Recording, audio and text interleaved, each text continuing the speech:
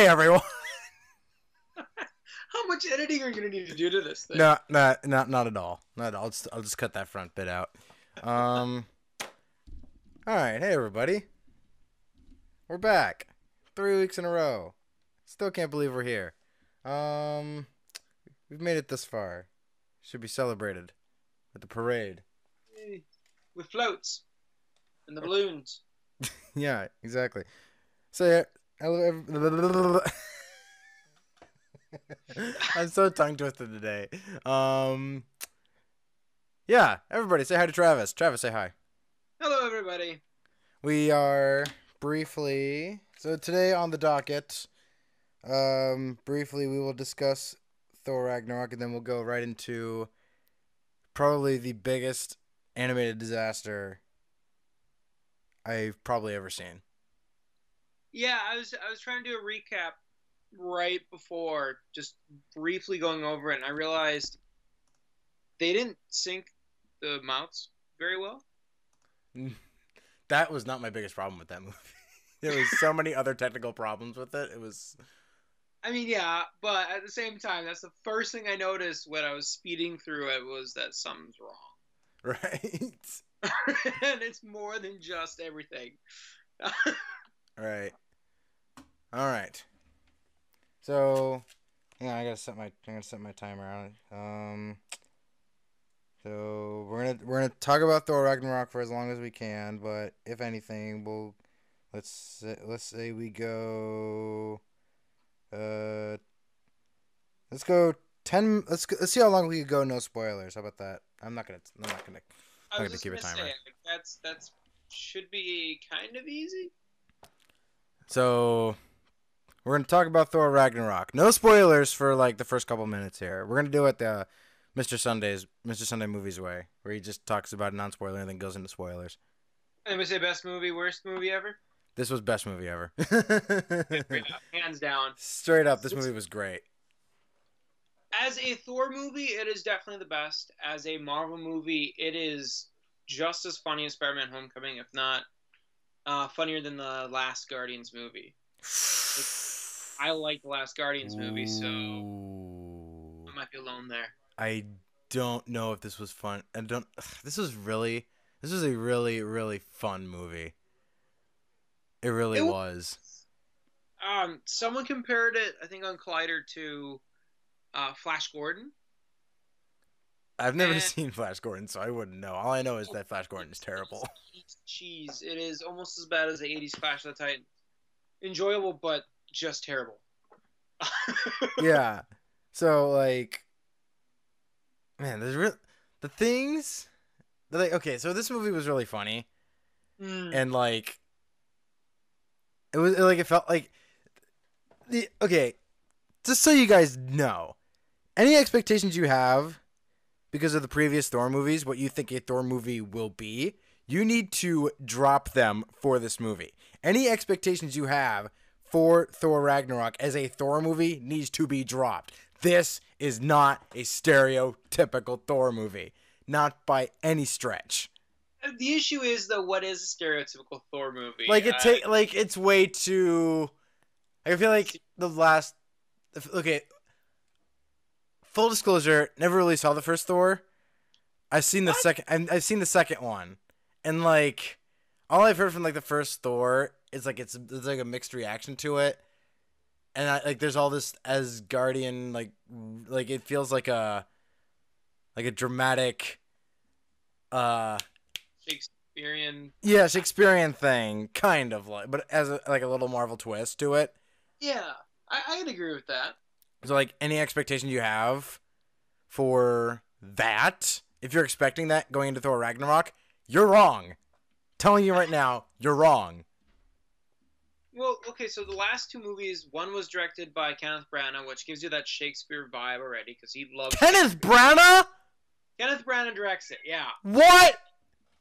Yeah, yeah. So it was kind of like Marvel's first take on a brand new director, because at this point they only made the two Iron Man movies, and I guess you can count Incredible Hulk, but technically that was Universal, not Paramount at the time. So Paramount selected Kenneth Branagh, and he did a pretty good job. Found out the hard way though. He seems to really enjoy Dutch angles now. So well, we have to see Murder on the Orient Express for that. Yeah, I wonder if that's still the point, but yeah, yeah. So that one was done by Kenneth Branagh. The next one was done by a guy who did a bunch of Game of Thrones episodes. So that had a very Game of Thrones kind of feel with how he shot like environments and combat, but there wasn't much for story. Nope.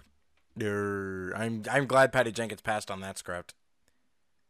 I can only imagine though what Patty Jenkins could have done with it, seeing what she did with with Wonder Woman. Well, she probably couldn't have done much because she backed out of that. So she's like, nope, I'm not having this. So yeah, it's an like okay, from a technical standpoint, would you agree with me? From a technical not a story standpoint, not from like a storytelling standpoint, from like a technical standpoint, it's another Marvel movie. Like, it's the same thing. I mean, kind of. I don't know, that's I feel what really I'm thinking. mixed on that, only because of the fact that I'm really into these Marvel movies. Right. I see every single one of them when they come out opening weekend. Technically, yes. This is your standard Marvel movie. However, that's not a bad thing necessarily. Not yet. Not yet. If what we are like, if like there's like the thing with Marvel movies now, with like they've started this whole superhero fatigue thing, which is entirely not true. It's not true. People still go out to see these movies. Thor Ragnarok made $121 million this weekend. 121. That's a lot of money. People are still seeing these. I don't want to hear superhero fatigue. I don't want to hear it. Honestly. Yeah. People are still showing up to these. I don't see the superhero fatigue quite yet. I thought by this point that we would be there, given how we get how many movies now a year that are these superhero movies. Right. There was 3 that. No, wait, hang on. In total, not counting Marvel and DC, in total, there's Wonder Woman, Spider-Man, Guardians of the Galaxy, Thor Ragnarok, Justice League. That's 5. There was another one. No, there wasn't one from Fox this year, was there? Oh, Logan. Oh, Logan. Yeah, okay, so 6. So 6. 6 superhero movies. Yeah. Okay. All of them, for the most part this year, really, really good. Yeah. Granted, I think Wonder Woman and Logan have better chances of being considered. Well, Logan's got a chance for being Oscar worthy. Wonder Woman, I'm not sure to be honest. This also one other point, real quick. This is a Turing test for the Academy Awards, because if they're not gonna people tell me that Wonder Woman is a mess, because if that's true, it's the best mess I've ever seen in my entire life. Yeah, the best mess I've ever seen. No, I mean, people were saying when before it came out that it was going to be terrible, that it wasn't going to do any good at the box office. 121 I thought million. It was extremely. How do I phrase it? This is how most DC movies should be. They shouldn't be all gloom and doom and, well, even though they had a giant fight scene at the end that was basically copied and pasted from the last few movies. I got it. It at least had some color. At least had color. It had its own thing going for it, which is not being the exact same thing that Zack Snyder likes to do, not copying and pasting it from his other films. So, that comes to an important point with DC. Wonder Woman is proof. You can be dramatic. Okay, there's a certain. Okay, so people talk about how Batman v Superman was like really dark and bleak and all that, which it was. Yeah. And so like, and then Wonder Woman, I feel like. But then, okay, Batman v Superman and Wonder Woman have this in common: drama. Batman and Superman had too much drama. Wonder Woman had just the right amount of drama. Yeah. with the enough lightheartedness. That's the problem with DC. Not because it's dark and bleak, not just that, but Yeah. it's overly dramatic. There's not enough fun in it. Well, and that's something that Wonder Woman then decided to do, turn around. Like, well, we can have fun with this. I particularly enjoyed most of the Themyscira stuff. Yeah. Uh, Primarily because at the beginning of the movie, that has the most color in it. Right. And that's kind of been a big thing for me lately is how can color affect a movie? And this kind of also ties into the Thor conversation. Both these movies were extremely colorful. Giving it more life, I feel, so it's not like a copy and paste, same movie over and over. We're getting more life into these comic book movies, which we haven't had, I guess, for a while. This year is the big changing point for that, I feel. Don't get me wrong, I love Civil War, I love Doctor Strange Right. from last year, but this time, like with the last few movies Marvel has done, Mm-hmm. and this last one that DC has done, things are starting to feel like it's a more lived-in universe, if you know what I mean. Right. Not that that's an obscure phrase or anything, but I did have an point. Okay, yeah. So this movie was extreme. So Thor Ragnarok, coming back to that. So this movie was extremely funny, and that kind of. And so I'm literally sitting at the theater after the movie's over. I'm sitting in the lobby waiting for my dad to show up, and I was thinking about this. Like, are Marvel movies like shifting to this Guardians of the Galaxy quippy style? Because, like, I feel like the most dramatic parts of Thor Ragnarok weren't taken seriously at all. And for whatever reason, this is just me, that kind of actually bothered me. Where, like... I think you're talking about. We have to wait to come back to this. But, okay. But no, I completely agree with you. Although... I wonder how much that has to do with the director. He is a comedic director. He is, which is going to change how he does things. Again, I mean, I think a lot of films are trying to take that Guardians approach. Right. Because you can see it with certain movies with their music, their soundtrack choice. Mm-hmm. Like what kind of songs are they choosing? Suicide Squad is the most apparent. Atomic Blonde did a really good job using the music to kind of help move the story, not as like a plot device, kind of like, again, Suicide Squad, but more of just setting that this is the era this movie takes place in. Ragnarok only did one song like that, which fit beautifully to it. However, like you said, they are using that quippy. It's more of a comedy. It's less of a drama, And right. Yeah, I can see exactly where you're coming from with that. So yeah, Thor Ragnarok, thumbs up. I liked it. What did you think of the action? It was action. It was action. It was action. It's just like it was nothing. It didn't really pop. The action didn't really pop out to me. It just felt like, okay, this is an action scene. In all honesty. Yeah. I was having fun still, but it was an action scene. There's one scene in particular, and it's not really, I don't think, spoilery, because you see part of it. You just want to get into spoilers now? Do we want to do? Yeah, we can. All right, everybody. Red alert. Red alert. Red alert. Spoilers. Just, I'll figure out when you guys should skip to it. But we're gonna go into spoilers now. So if you haven't seen it, please stop and skip ahead. Starting now. Did they skip ahead? I don't know. All right. Well, if you did. Spoilers. No. So okay, the fight I was thinking about, it looked really fake, and it kind of bugged me. Okay. And it's the fight with Hela versus basically all the Asgardian soldiers at the very beginning. Oh yeah! Oh my gosh! Story.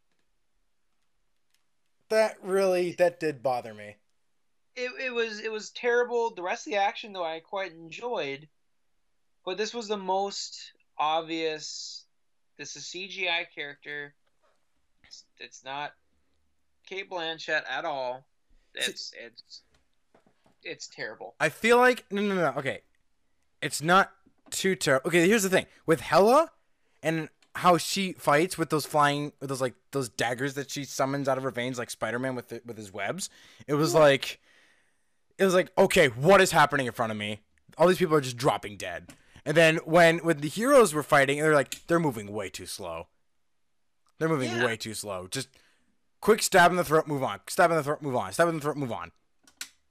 You know? It seemed kind of weird that everything else, like any other fight scene with her in it, it seems strangely paced compared to that one fight scene.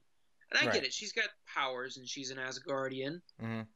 She can dispatch all these warriors no problem. Mm-hmm.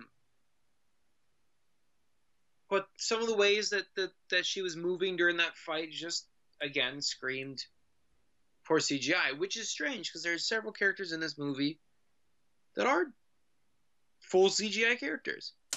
This was that Neo versus the clones of Agent Smith. Yeah. In Matrix Reloaded. This was that. Except it wasn't as. Whereas like the Matrix Reloaded, it was blaringly obvious. I feel like it wasn't too obvious, but I could tell. And that when you know it's CGI, it really takes you out of it. Yeah. Like when. Here's the big spoiler: when Odin passes on. Yeah. Like, I'm like, that is obviously not the backdrop they're looking at. They're looking at a blue or green screen. Well, there's some moments in there where like, well, this could be a drone shot, but it's definitely on a. They couldn't find a cliff. Yeah. In Norway. Like seriously, is it because you guys wanted to shoot this in Georgia? Did everything else. Couldn't find a cliff in Norway. You could have gone to New Zealand. They could have. They could have gone to New Zealand, but no. We gotta put. It's gotta be a blue screen. I mean, it's gotta be a blue screen, and it's gotta be in Georgia, because that's where all Marvel movies are made now, except for the new one that's coming out, Captain Marvel. No, the next one's Black Panther. No, the one that they're currently filming. Oh right. Okay. Yeah, no, not the one that's currently up next. Okay. No, my bad. Okay. Yeah, I was gonna say. So, no, we're skipping Black Panther. We're saving him for last. Yeah. So, also the that Doctor Strange bit was great. I was hoping for more of him in the movie. I really did love that entire scene though with him. He kept teleporting. I was laughing so hard at that. Like, he kept teleporting. I didn't realize Thor had grabbed a hold of the bookcase. He fell. So when he brought the bookcase with him when he teleported, that's what Doctor Strange was talking about? By, oh, we don't need that. And then he peers back on the opposite side of the room again? Thor's like, please stop doing that. He just calmly tells him, please stop doing that.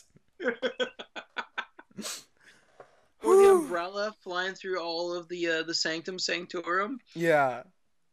You just hear everything breaking in the back. Oh man, that like this movie was like funny, like top to bottom. Like contrary to what you may believe now, because we've been ragging on how bad like some of the visuals were in our opinion were. This was a really fun movie. It was an absolute blast, and I think. I remember the one part where he throws the bowling ball at the window and it hits him. Yeah. Everybody in the theater died at that moment. It was flat out death. Well, I was treating it like it's just a normal bouncy ball, so I'm just sitting there going, "Oh, okay, yeah." Hand off to Thor. Thor grabs it, and then it just smashes him back in the head. But my question is this then: how durable are these Asgardians? Yeah. Because even earlier in the movie, Valkyrie falls off her ship. Well, these are like very magical beings. Yeah. And during that fight scene, as brief as it is, she just throws a guy like Thor will, Yeah. But Also, Thor's god, and she's just a Valkyrie, which is underneath a god in the Norse pantheon. So, oh, dude, we forget it. We're dodging something. When it starts the end of the movie, and alluded to the ship, they're in the ship. Bruce is like, "You want to know who I am?" He jumps off the ship. He lands on the Bifrost Bridge, splat, right in front of the dog.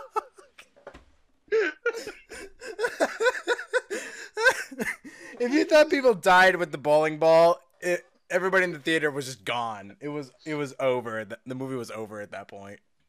Oh my god! Between that, I also really enjoyed Taika Waititi's character, Krog. Oh, that was him! Oh my gosh! Yeah. That is a revelation. I never knew that was Taika Waititi.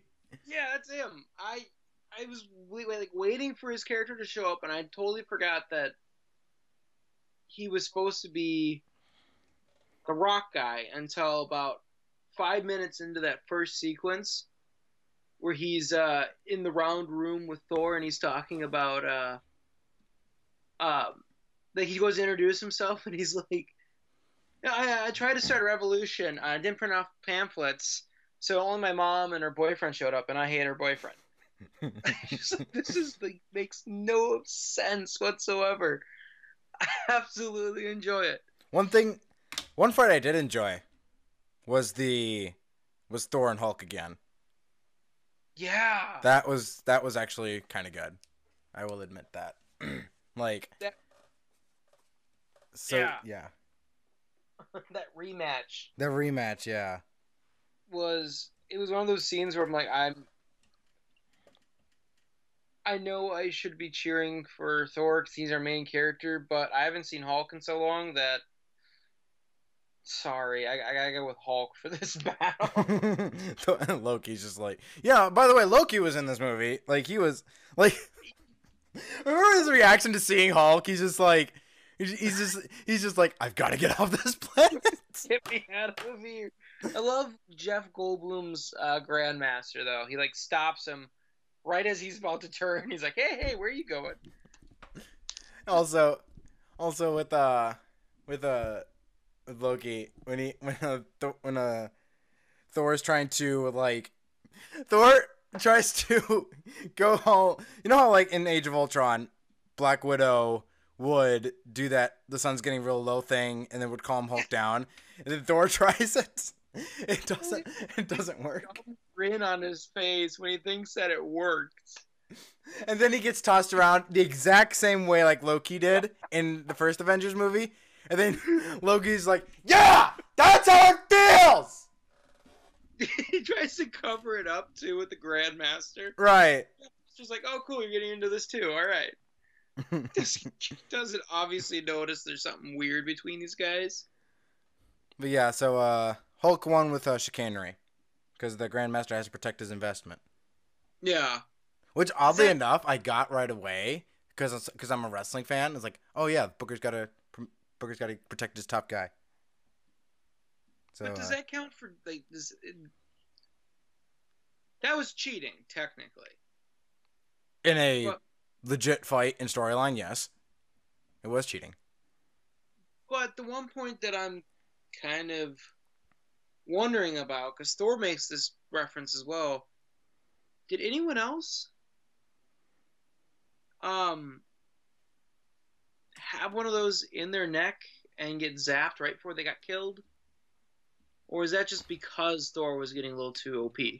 I think Thor was getting a little too OP. Okay. So, okay, let's talk about what this means for the Marvel Universe. So Asgard has been destroyed. Yep. Straight up. In order to defeat Hela, who gains her power from Asgard. Asgard had to be destroyed. Because like the whole movie, they're trying to prevent Ragnarok, and Yeah. then it turns out, oh wait, we have to cause Ragnarok in order to save Asgard, because Asgard is not a place, it's a people. So now the Asgardians are nomads, and they are traveling to Earth. But after the fancy end credits, Loki, who is now apparently a good guy now, for sure, they can't do this again. They can't do this again with him. They can't. I'm pretty sure he has the Tesseract, so.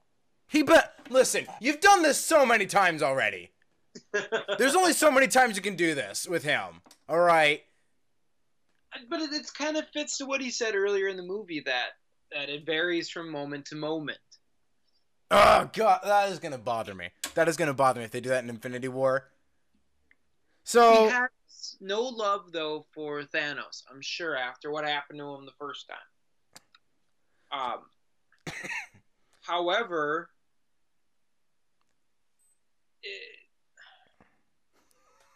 it'd be interesting because the rumor is how it starts out is that we see Thor's body floating in space. that might be the trailer that was shown at Comic-Con that we haven't seen because the movie comes out in May. What are you waiting for? But that could be a problem then, because what happens if Thanos tries to take the gauntlet? Does that mean then the Asgardians are dead? Does that mean only Thor and Loki are missing and their ship is just still floating out in space? That would be dark if all the Asgardians are dead. So what happens is presumably Thanos' ship shows up right in front of the Asgardian ship where all the Asgardians are. I'm like, oh, that's literally my legit reaction in the theater out loud. I'm like, oh no, no, no, no, no. Ooh. It leads to show you that things are not going to end very well. If that is, I think Thor and Loki try to fight him. Okay. Yeah. I'm gonna make a prediction now. Before I make this prediction, I just want to say, given all the information that we have on Infinity War, this is okay. Spoilers for Infinity War 2. So if you don't want to hear spoilers for Infinity War, potentially, I might be wrong. I haven't been. There are movies that I can guess the plot to that haven't come out yet, and I'm right. Yeah. Sometimes that happens. I don't know if it's just me. I'm sure it's not because this is a planet of 7 billion people. So I'm just gonna I'm gonna guess what happens. Mm. The first thing we see in Infinity War, Thanos. I don't think he might not kill all the Asgardians, and then Thor and Loki try to fight him. Thanos finally kills Loki, bringing that full circle. Okay. And Thor gets chucked out, and then somehow for some reason, Thanos keeps the Asgardians like hostage or something like that, or as slaves or something like that. Run his ship. Yeah, they run his ship or something like that. So then, if the shot from the trailer that I have not seen, I've only been told what was in that trailer. Right. Thor's floating out in space, and then he hits the Guardians of the Galaxy's windshield. Yeah, yeah. And that's the beginning. That's the beginning of Infinity War. I'm almost certain of that. It had to be like a cold open, like right before you see the title credits, kind of like right. What we had. I agree. I think that Loki. I think Tom Hiddleston only has like another movie or two left on his contract. He might be back for the second movie though, so they might not kill him then. Yeah, that is true. Well, they showed a picture though from the set of number 4. That's filming now. That is true because the first movie comes out in May. Yeah. They show what looks like Thor from Avengers, the first one. Oh boy. It looks like it's the same hairstyle, same costume, everything. So I don't know if they're going to do a flashback scene to that or not. Or possibly something goes so terribly wrong at the end of this movie they have to go back and start over the universe. Okay, so then at the very end of the credits, we get the Grandmaster becoming food. Yeah. It's implied Oh, that, but like he calls the whole revolution a tie yeah, it's a tie. because the prisoners, because in order for Thor to escape with the Hulk, he had to start a revolution with all the gladiator prisoners. So then the Grandmaster just calls it a. He's like, "Yeah, your revolution. Couldn't have done it without me, huh?" By the way, it's a tie. That was funny. I like also the melty stick from earlier, um, which someone said may have an Infinity Stone attached to it. Stan Lee cutting Thor's hair. Yeah, that was pretty funny. Like, please no, please no. It's like being all macho. Like, if you come near me, I'm gonna break your hands. And then the minute the hand turns into just these scary spinning blades of death, Right. he just totally wusses out. Please, This is a guys, completely different Thor than what we've gotten. He's all brave and noble. Now he's just like a giant sissy. I mean, I do like his hair short like that. I though, do like so- his hair shorter. Uh, Oh, no, yeah, there we yeah. go. Yeah. So, no more hammer, No more hammer. which means No more now eye either. He's super powerful now. I guess so. He also doesn't have a right eye. Yeah, so he's got more of the Odin look going for him, Now he has an eye patch, so Thor now has one eye. which kind of comes full circle. Avengers 4, female Thor, I'm calling it.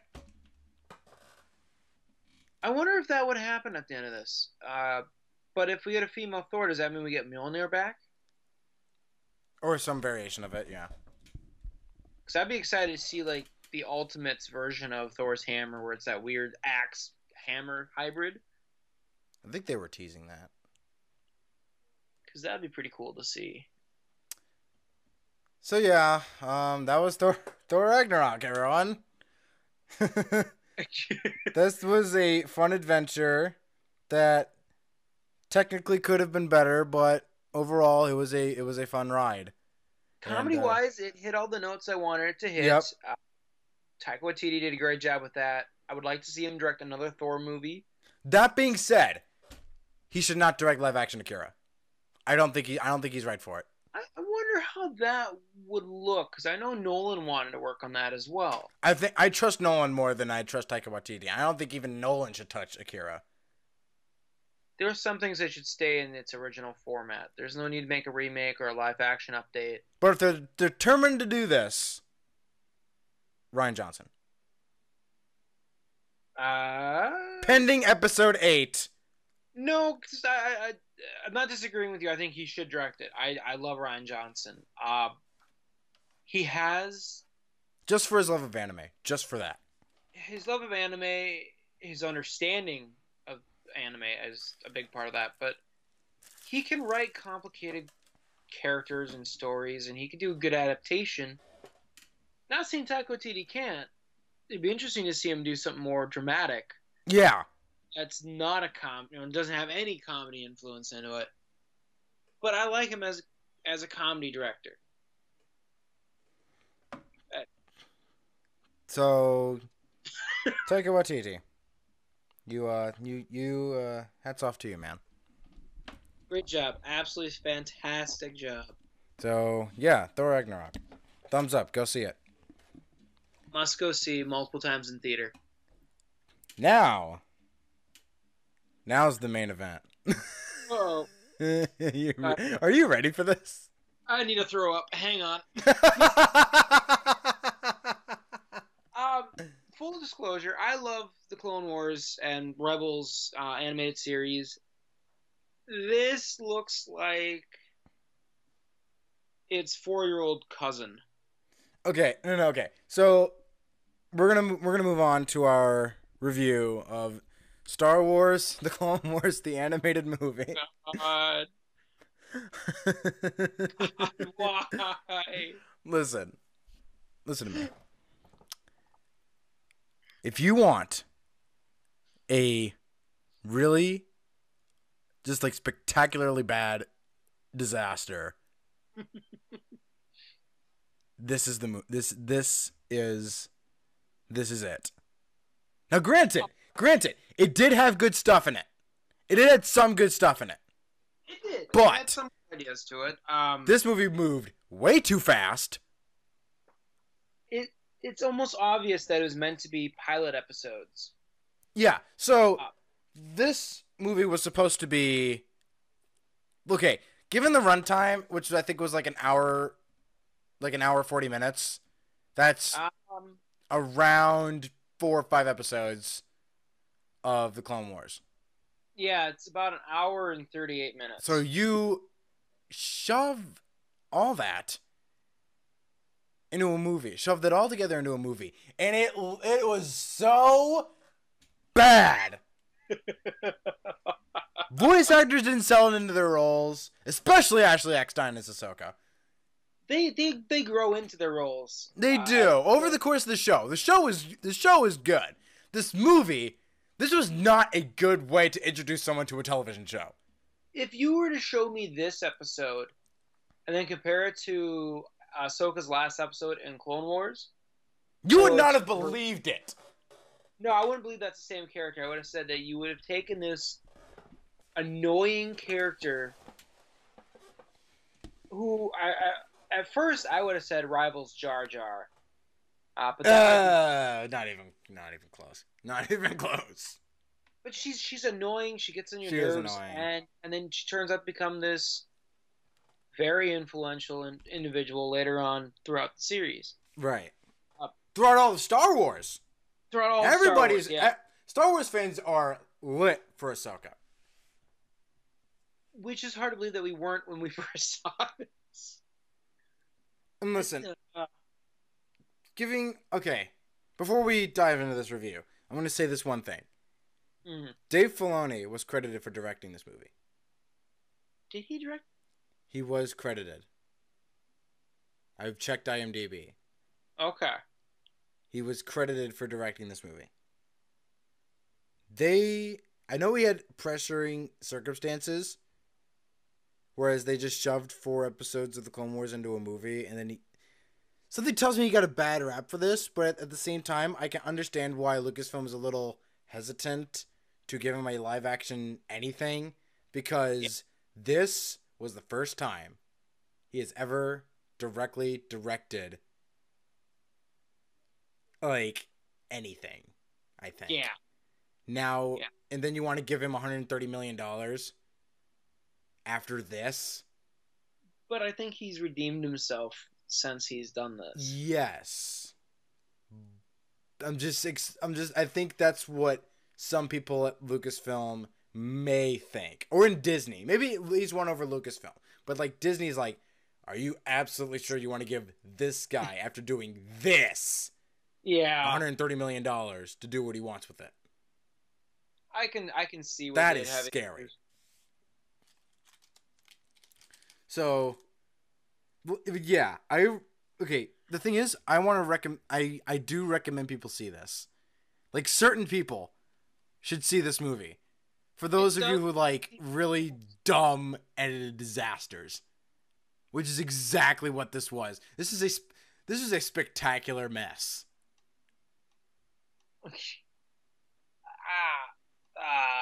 Spectacular was used. My brain just shut off. Yeah. So Alex Robles, I know you're listening. I'm talking to you, Alex, for a second. You want me to watch Brick, which is a Rian Johnson movie? I want you to watch this. This, I think you'd get a huge kick out of, just by how bad it is. I own Brick. Thanks to my friend Britton. I own it now. I can lend it to you, or we could watch it. I agree with Alex. It's a great movie. Yeah, yeah, we'll see. Okay, so I'm sorry. I just had to get that out of the way. All right, let's do this. Star Wars: The Clone Wars, the animated movie, released August 15th, 2008. That is also shocking. This was a summer movie. This is the tail end of summer. August 15th, 2008. The other thing is, this movie is done by Warner Brothers, not That I was just about to say that. Warner Brothers! like. They were shopping studios all the way back then. But Disney was. I mean, I get it. Was under 20th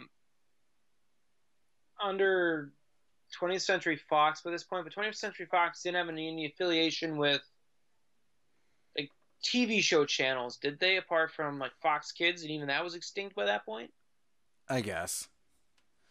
So I understand giving it to giving it to Warner Brothers because they run Cartoon Network. True. But at the same time, Warner Brothers. That's weird. that was weird. For a Star Wars property, that's weird. So yeah, Star Wars The Clone Wars, the animated movie, released August 15th, 2008, directed by Dave Filoni, starring a whole lot of nobodies: Matt Lanter, Ashley Eckstein, James Arnold Taylor, Samuel L. Jackson, and Christopher Lee, reprising their roles as I was gonna say Samuel Jackson. Who's he? So the first words in my notes were Warner Brothers. What? Yeah, first thing I said too. So then we got the logo. We did not get a crawl. We got narration. Which I do. That's your first. That's the first thing.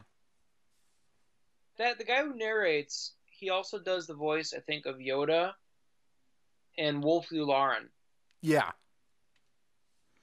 So does a really good job. Kind of gets that weird, excited, like this is 1940s war serials. You know, like right before the movie starts, you get your news across the seas, exciting. Our boys take the beach of Normandy. Yeah, right. Is running away in shame.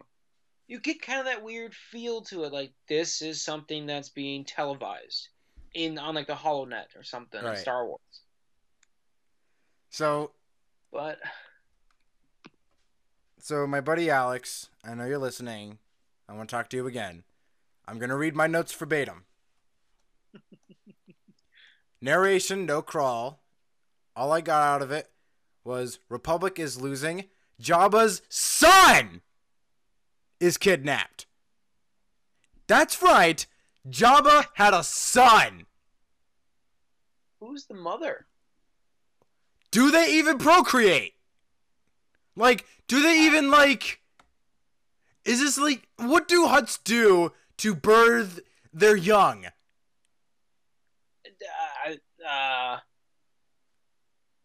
I don't want to answer that question. Neither do I. But even in Expanded Universe, though, they had kids. This was when Expanded Universe was canon. By the way. Yeah. Like, this show is canon. The canon era that it existed in is no longer canon. Which is kind of strange how it's that weird... It fits in both universes as canon. They try to introduce certain characters in the Expanded Universe. Like they were talking about using the Yu Zhang Vong in later seasons before it got canceled. Oh, that would have been weird. So yeah, I also pointed out. So I read on some of the reviews like a few years ago, like how people were just like slamming this animation. I don't blame them. This animation was so stiff. It gets a while to get used to, especially like by the time you get to the last 2 seasons of the show. It's that same kind of weird. Like if you look at Count Dooku, he's got that pointy nose, pointy goatee, beard combo, whatever you want to call that. It's very angular. You get to Rebels, and it's everything's all rounded. There's no sharp angles anymore. Hold on a second, Travis.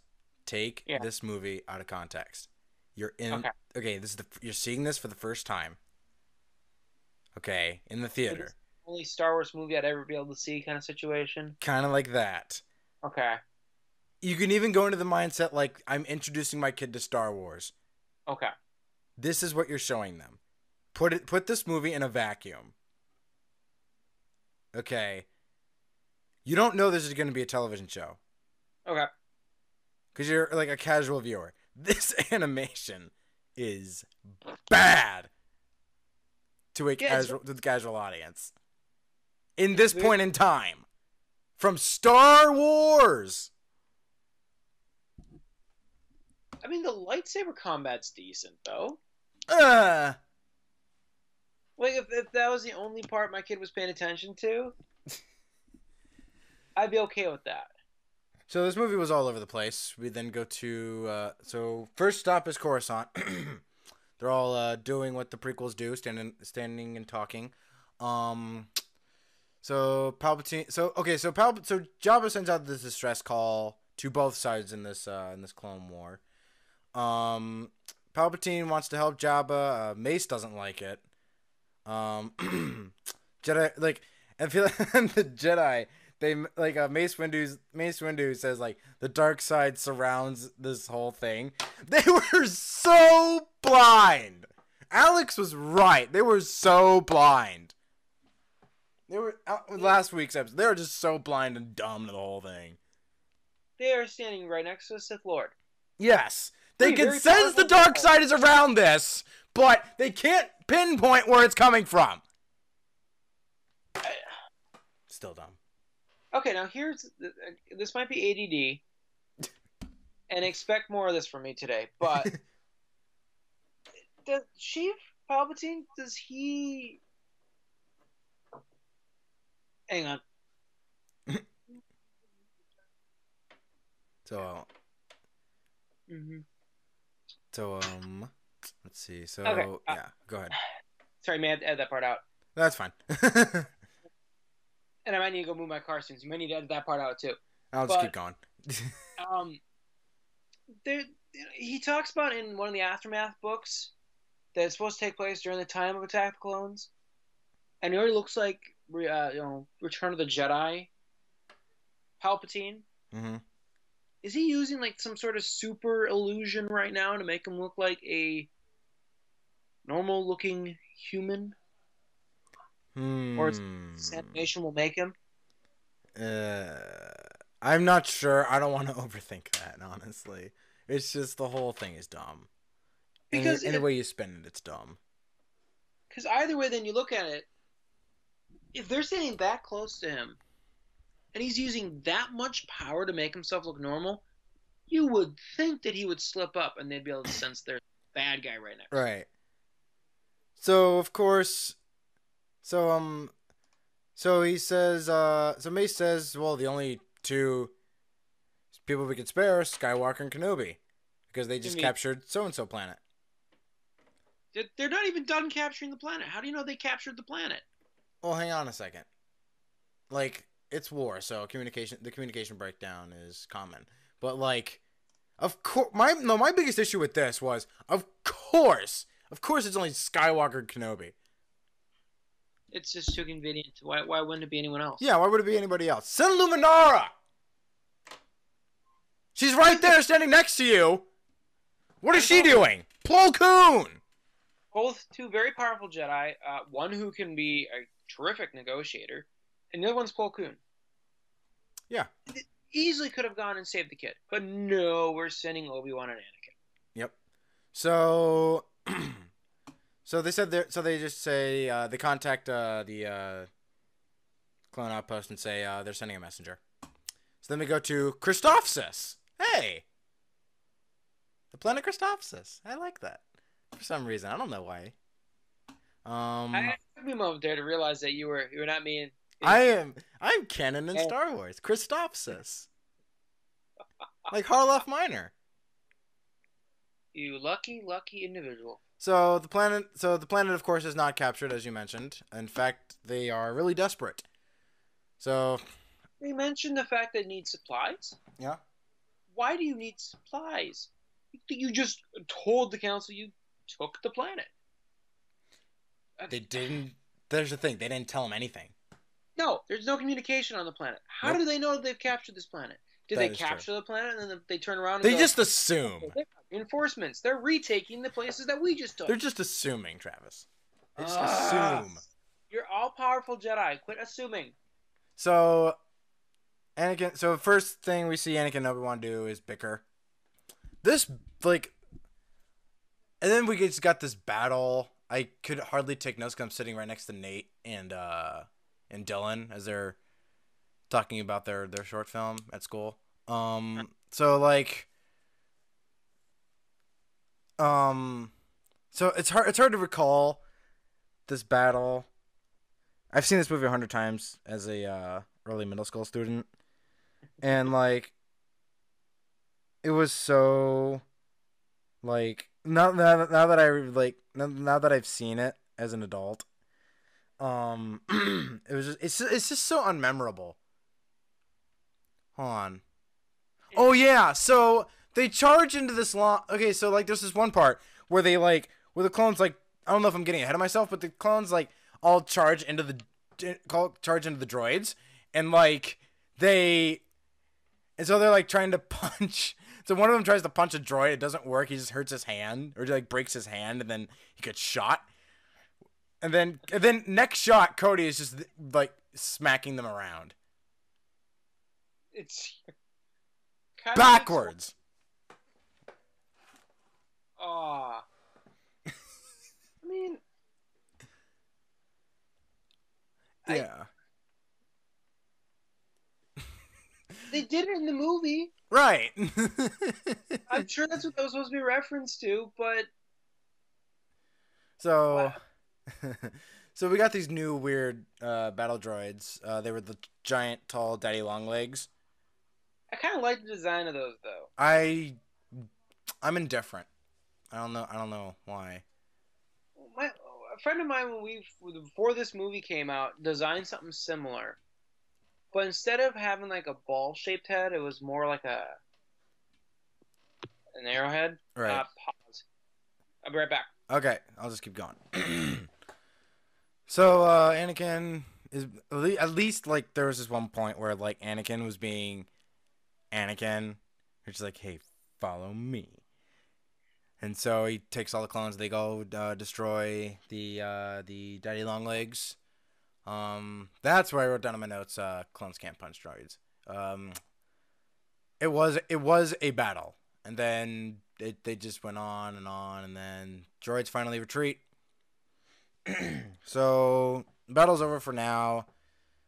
There's a shuttle that flies over Anakin and Obi-Wan's head, and oh yeah, so like the ground troops can't get complete communication breakdown, where like the sorry, with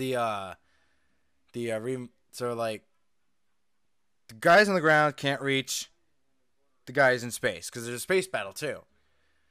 So let's see here. So yeah, the shuttle flies over Anakin and Obi-Wan. So they're talking about Obi-Wan saying like, "Oh, it could be my new Padawan that I I've requested. Maybe you should request one, Anakin." Anakin's like, "Padawan will just slow me down." So he does not want a Padawan. Now, here's the funny thing. I should probably wait till Travis gets back to talk about this, but I'm not. I'm going to talk about it now. Fake animated Anakin had more charisma than live action Anakin. Either one, young or old.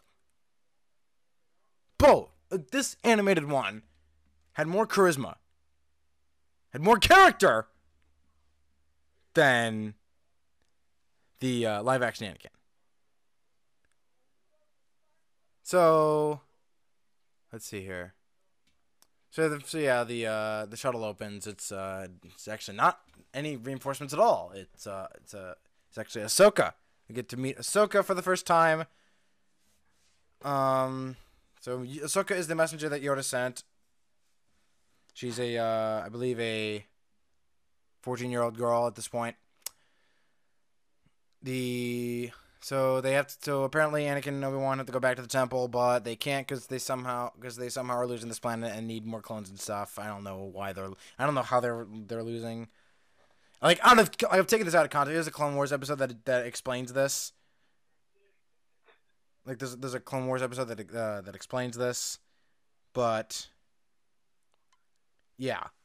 So let's see.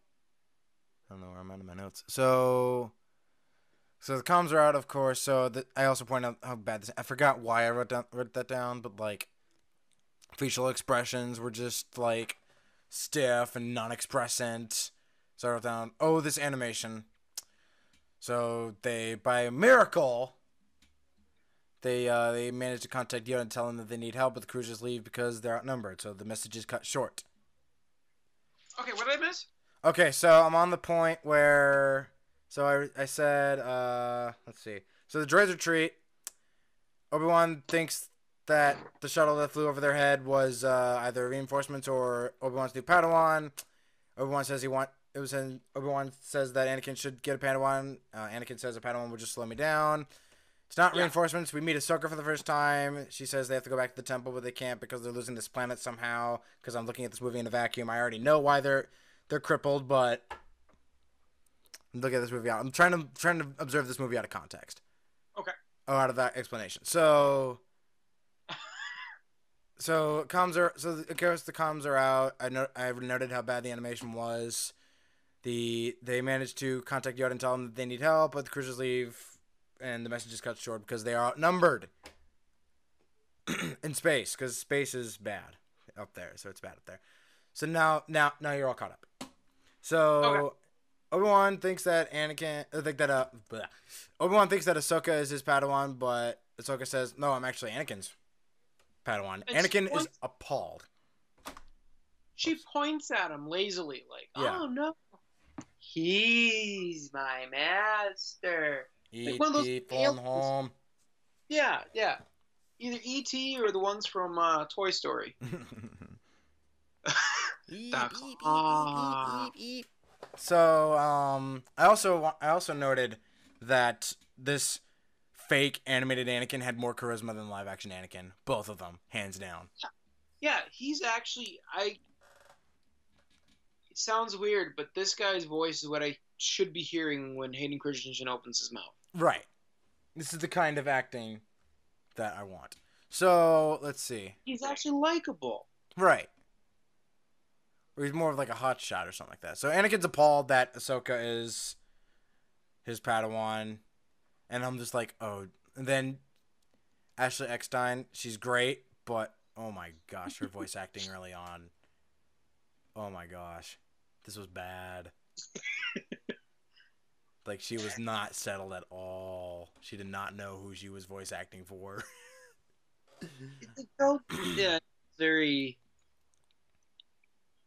deer in the headlights. So go back to now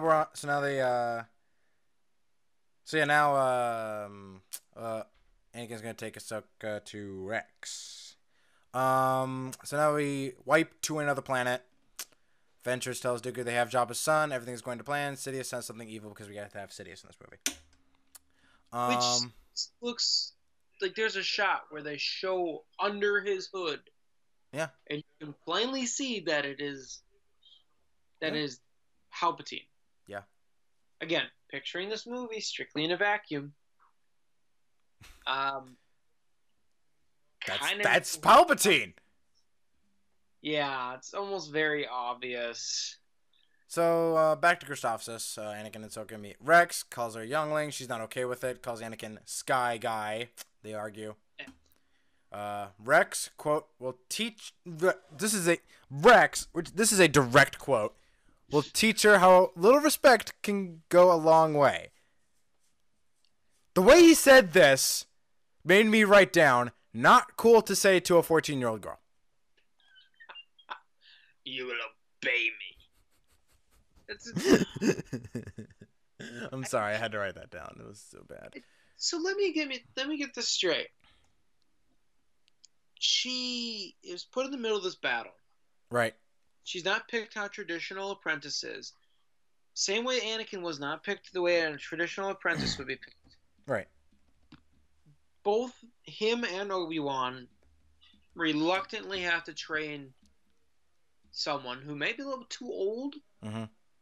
I mean, technically, did they say if Ahsoka was someone else's Padawan beforehand? No, all they said was Plo Koon was the one who found her. Okay, so it's possible she's already had. So why isn't she Plo Koon's freaking Padawan.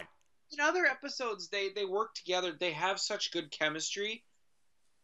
Why make her Anakin's apprentice? Just for the sake of it. Character? Because it doesn't make sense. That's why he did it. That's why George did it. This was George's decision. No, we gotta have Anakin have a Padawan. God! Anakin never says anything about having an apprentice in Revenge of the Sith.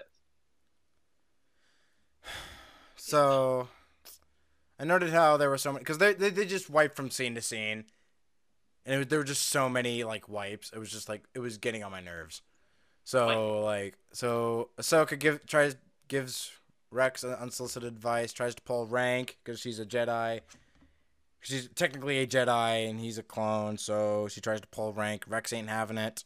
And then now the droids have an energy field because they see that in the distance, and they are approaching their artillery, which is what helped them escape the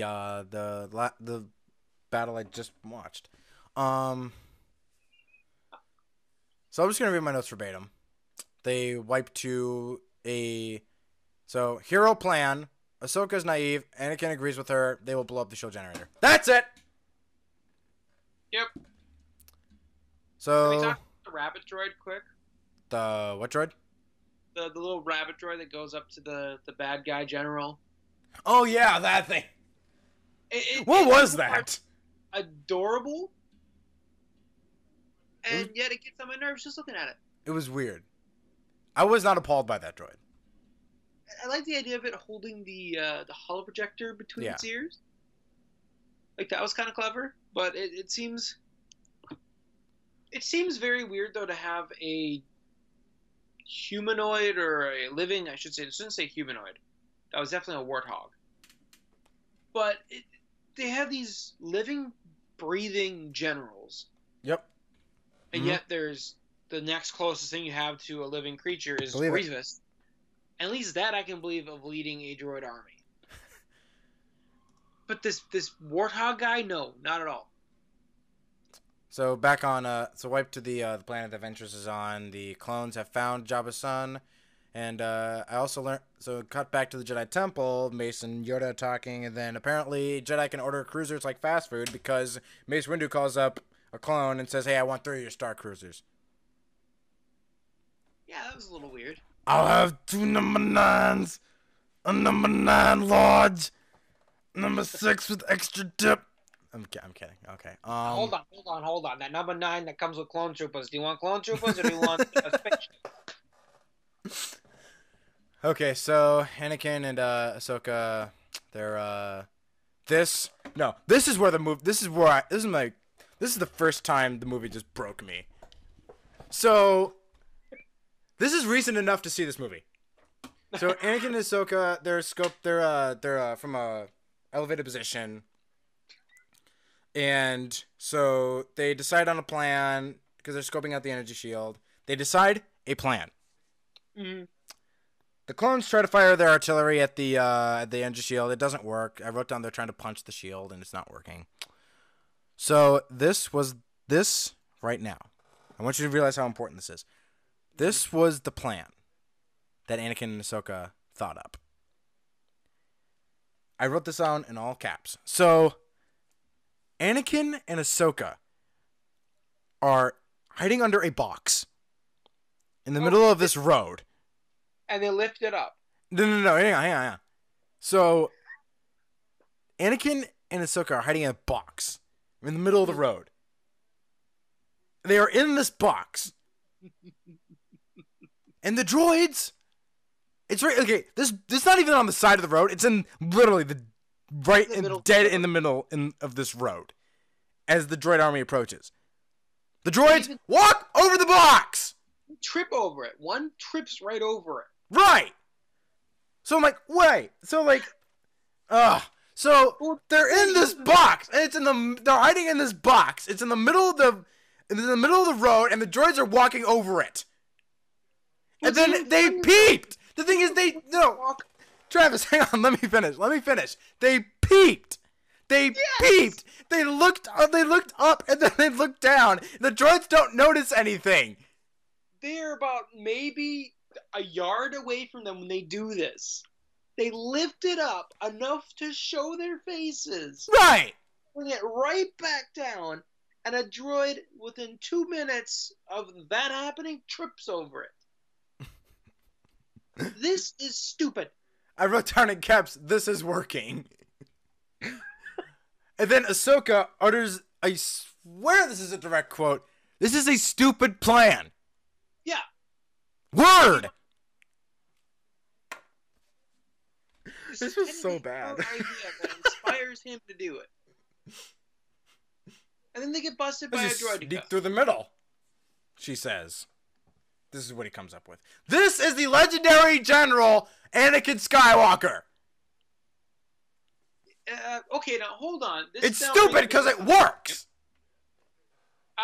Doesn't this happen only a couple months after the Battle of Geonosis? This was 6 months after Geonosis. In timeline wise. So why do we never see him getting knighted? I don't know. I can't answer that question for you. So Obi-Wan ambushes the droids.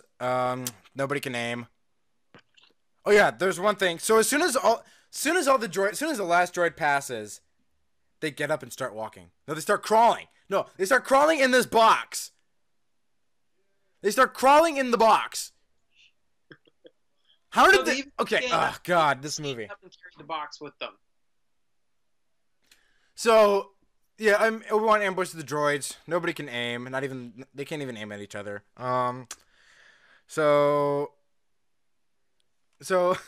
then apparently Ahsoka can't take it anymore. She's crawling in this box for Lord knows how long. And so she stands up. Anakin follows her. How do they know it's clear? And then they bump. And then they're walking, and then they bump into a random droideka that's just there. That's just there. What? No, but what's even funnier than that, though, is shortly after they run into it, Anakin's first response is to run away. Yep. And then he realizes, oh, wait, no, we can slash it while it's rolling. Right. So yeah, they blow up the droid, exactly like that. Clones fall back as everyone tries to stall the droids. I literally... So he tries to... So then Obi-Wan surrenders eventually. Yep. Sorry. I said Ovaltine earlier. So... Yeah, I'm way ahead. Obi-Wan surrenders to this general. He says, "Okay, let's negotiate the terms of surrender." So he's it's just so dumb. I literally wrote in all caps, "Ugh!" This is the scene I enjoy, though. I like the idea of Obi-Wan being this great negotiator who's half the time being sarcastic and doesn't mean it. And it just kind of goes to show you that Obi-Wan kind of took on Qui-Gon's persona a little bit with his mind trick ability. That may not have been a good thing. Just gonna say that. So. Oh yeah. So we wipe to space.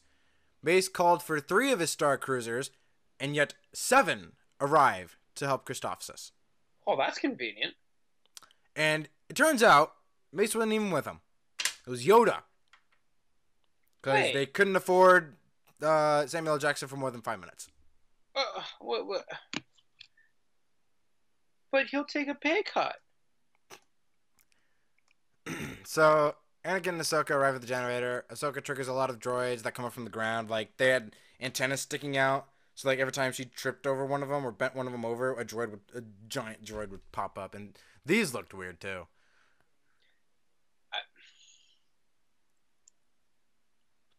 Are they trying to make her look like she's accident prone, or... So far, she is not an asset. No, she's... I want to say useless. Yep. Is that too mean? So far, no. So... she wasn't helping. She summons even like she destroys one that walks up to her and then she pushes it back and then triggers a whole lot more of these antennas. And then she's not helping. Nearly gets him killed. And I literally wrote down, God, these two. They just They kind of look like they're barrels of beer that were given arms and legs. yeah. That is actually true. I never really thought about that. And they're really large. Right. Like I kind of wish I would have seen more of these larger, definitely not foot soldiers, but heavy artillery. Um, droids. I don't know why I failed with that word. Yeah. I'd like to see these in the actual movies. Right. Like I like the design of the super battle droids. Mm-hmm. I'm not a fan of the original era battle droids.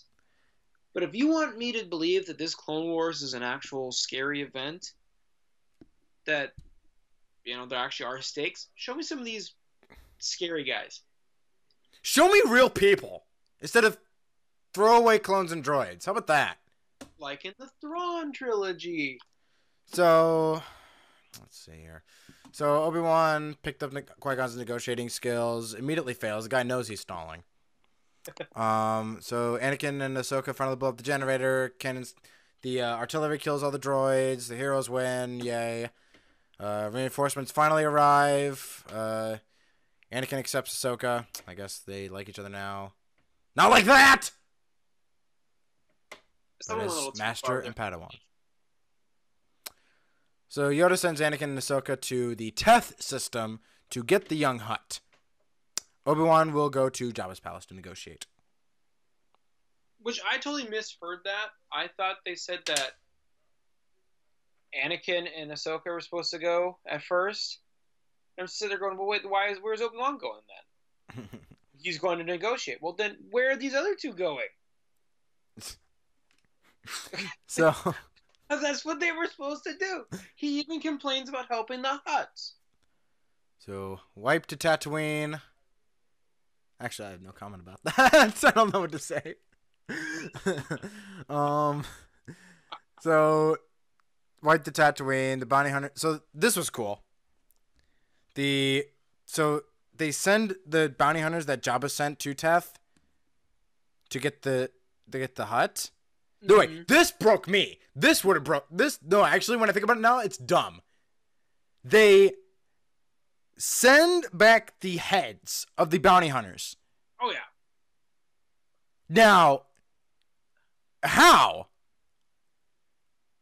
So, Jabba can easily tell that. Okay, maybe it's not as dumb, because now he doesn't know if it's Jedi or Sith. But he would have obviously known if it was one of the two, because they came back in heads. But that's great, though. Jedi don't decapitate, and well, I take that back. Oh, you're wrong. You're totally wrong if you're saying that Jedi don't decapitate. You're wrong. Swinu just demonstrated that in the last movie. Not in this universe, run by a madman who cares about dismemberment. Not in this universe.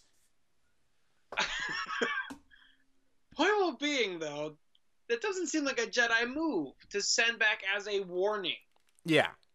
Dismembered heads. I mean, it's a cool idea. I do like it. It's kind of intimidating, though. Like you said, it does give the situation more gravitas. Yeah. Is that the word I want to use? I just thought it was a cool idea. So, let's see. Tatooine. So yeah, we're back on Tatooine. Heads come back from Teth. Jabba's mad. So there was this moment. There was an awkward moment, Travis. I don't know if you picked it up, but there's this awkward moment where, like, Jabba and his translator droid, there was a brief shot where they're looking directly into the camera. So they said, contact the Supreme Chancellor immediately. They were looking right at me. And I wrote down in my notes, why are they looking at me? Someone broke the fourth wall. Yeah. There was a reason they broke the fourth wall. Right. But is that just because No, I can't even figure out a way that makes sense. Because God was looking down on everybody, though. Yeah. So Anakin and Ahsoka arrive on. No wait, Palpatine reassures Jabba. The movie finally starts. This is where the movie started. Because like we were on Christophsis for no reason. We were, like the first 15 minutes of this movie were just like pointless. They were so pointless. And we were listen. It's taken us like it's taken because I'm slow. Okay, it's taken me about like almost a half an hour to recap this movie. So far, we're only 15 minutes in to this movie. This movie was moving so fast. There was so much stuff happening. I found myself pausing. I couldn't keep up in the movie. It was so stupid. So okay. So Anakin and Ahsoka arrive on Tath. And Ahsoka's telling war stories already. It's cringy. Obi-Wan arrives on Tatooine. Like, Heard this before. War stories. It's like, and I kind of saved him. No, they turn to Anakin and go, "Is this true?" Does it matter if it's true? This is her first combat mission. Right. Although I do find it funny that they have painted Twi'leks all over the front of their gunships. That is true. Like, Also, it's weird, but it makes sense. Also, like, oh man, what was I gonna say? So, Obi-Wan, like, they really hammered home how important it is that they get Jabba's son back throughout this whole movie. Because, like, it was said, like, 4 or 5 times throughout this whole movie. Do you know what happens if you don't get Jabba's son back? We lose those space lanes. But 5 times. the space lanes are only important if I care! They're only important if I care! important. So what? Jabba doesn't just. It's not like you don't have to pay to use this space lane. No, it's more you're gonna get attacked by pirates, regardless if Jabba says it's okay for you to use it. The space lanes are a cool idea in Star Wars. I like where they're kind of trying to go with that. But at the same time, just because one gangster says it's okay does not mean that someone else is not going to have a problem with it. So I think this was the part of the movie where Anakin started calling Ahsoka Snips. Snips, gross. So go back to Teth. Obi-Wan says they have 24 hours to deliver the young Hutt to Jabba. So then we got this whole scene. This was probably the best part of the whole movie. Where they had like this weird like D-Day gimmick. And like it's like they actually tried to put you into a battle from Ahsoka's perspective, who's never really been in an actual battle. That actually kind of worked for me. Mm-hmm. That actually worked for me. So the droids, I also want to point out, they have okay humor. At least in this part. The rest was whatever. So picks up as the show goes on, though. Yeah. I mean, that is the one saving grace of this. But we gotta take this as a pocket universe. Right. Where that stuff doesn't exist yet. So now, okay, so just to give you perspective, the temple where they need to get where Jabba's son is on top of this towering rock.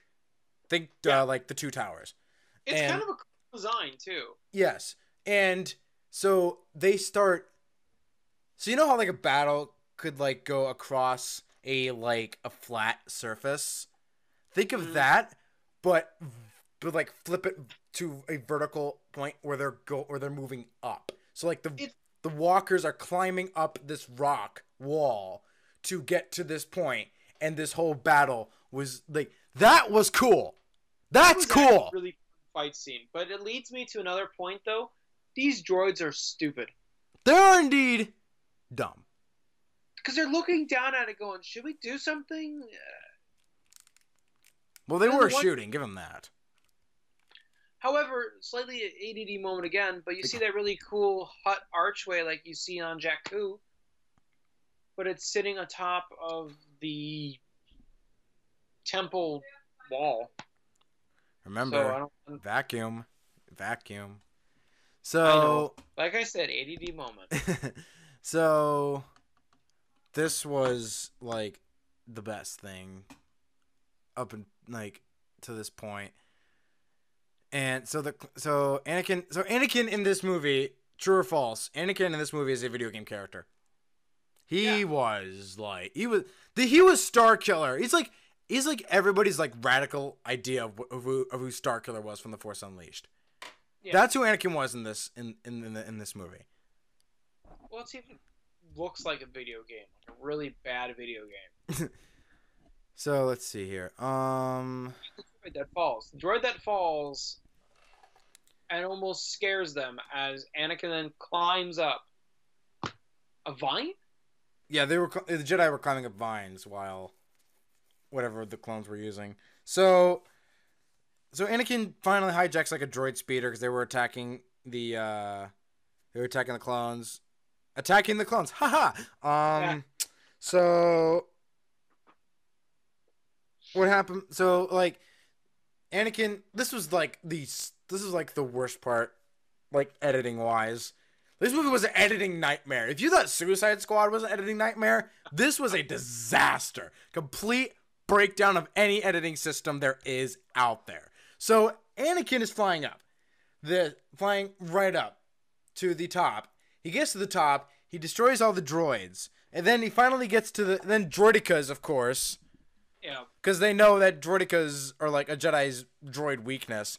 But then so they were all the way like halfway down this rock. And this down this rock tower. This tower is so tall. So like imagine just like this whole tower was so tall. All the rest of the clones were like halfway up this thing. Anakin flies all the way to the top. The droidicas come in and are about to wipe him out. And then, out of nowhere, Ahsoka on one of the assault walkers blasts the droid. I'm like, where did she come from? And how did we not hear her? The next cut, I swear, is all the clones cleaning up the mess. It's How did they get there so quickly? This is a editing you're telling disaster. me Anakin that long to get to the top, that everybody else was able to catch up to him on a. Nope, not buying it. Not buying it. This was. I literally wrote down the theory. Maybe they're all Time Lords. Are we throwing Doctor Who into this? You're darn right I am. I don't even watch the show and I'm throwing it into this. Think of an explanation, Travis. How did they get up there so quickly? I can't think of it. Force teleportation. There you go. I just came up with a brand new power. Whatever. It worked. So Ventress was watching the whole thing. She says the droids played their part. What part?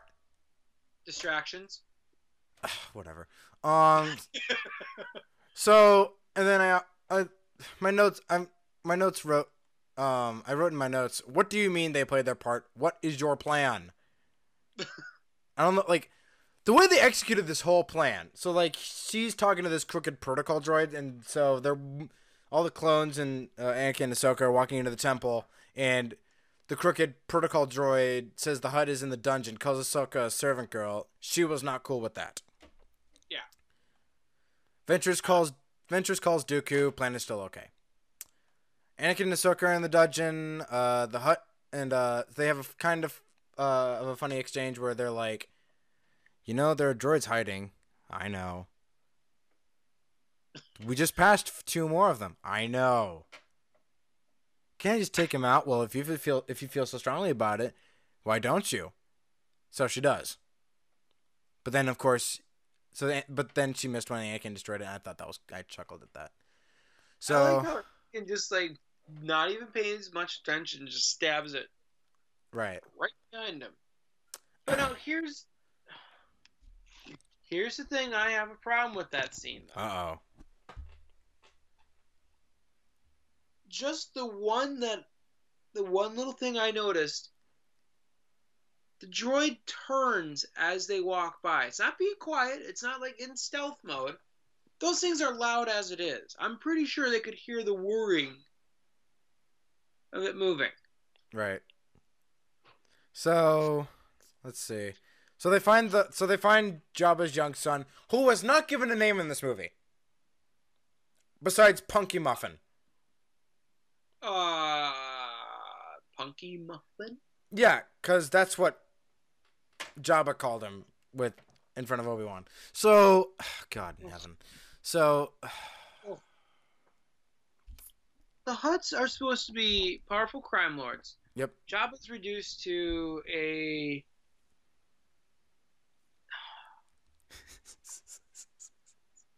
Okay, I can't even finish my sentence. Nope. I'll just keep going. So, Anakin. So yeah, the Hutt is tiny. This Hutt is like the size of a bowling ball, and you know how big Jabba is. So it's kind of adorable. So Anakin hates it already. Yeah. We then go to Obi-Wan, who leaves Tatooine. He didn't sense and Dooku as soon as Obi-Wan takes off. It like the camera backtracks to Dooku. Yeah. Obi-Wan didn't sense Dooku, who was already there that whole time. That's kind of what I was thinking about the last time we talked about a Sith Lord standing next to all these people. How do they not sense the bad guys? Dooku, okay, Sidious I understand. He's like the most powerful of the Sith. Dooku? You couldn't sense Dooku, who you're so familiar with. It just makes me wonder how blinded the Jedi are supposed to be. They're not blinded. They're just dumb. It's just so dumb. I don't know why I didn't get this angry during Attack of the Clones. Because it was there too. So Dooku claims to Jabba that the Jedi took his son and will kill the poor little thing. Jabba wants proof. Cut back to Obi-Wan, and he'll reinforce Anakin. So it turns out, back on Teth, turns out the young Hutt is sick. The crooked protocol droid watches from the balcony as the screaming young Hutt is being put into a backpack, as Anakin admits that he hates Hutts out loud. Records the whole thing. Gives it to Ventress, who sends it to Dooku, who shows Jabba. Proof given. Well, okay, hold on. Anakin actually has, an entire... It's fine. You can hate Hutts. It's okay. We understand. You were a slave. These things enslaved you.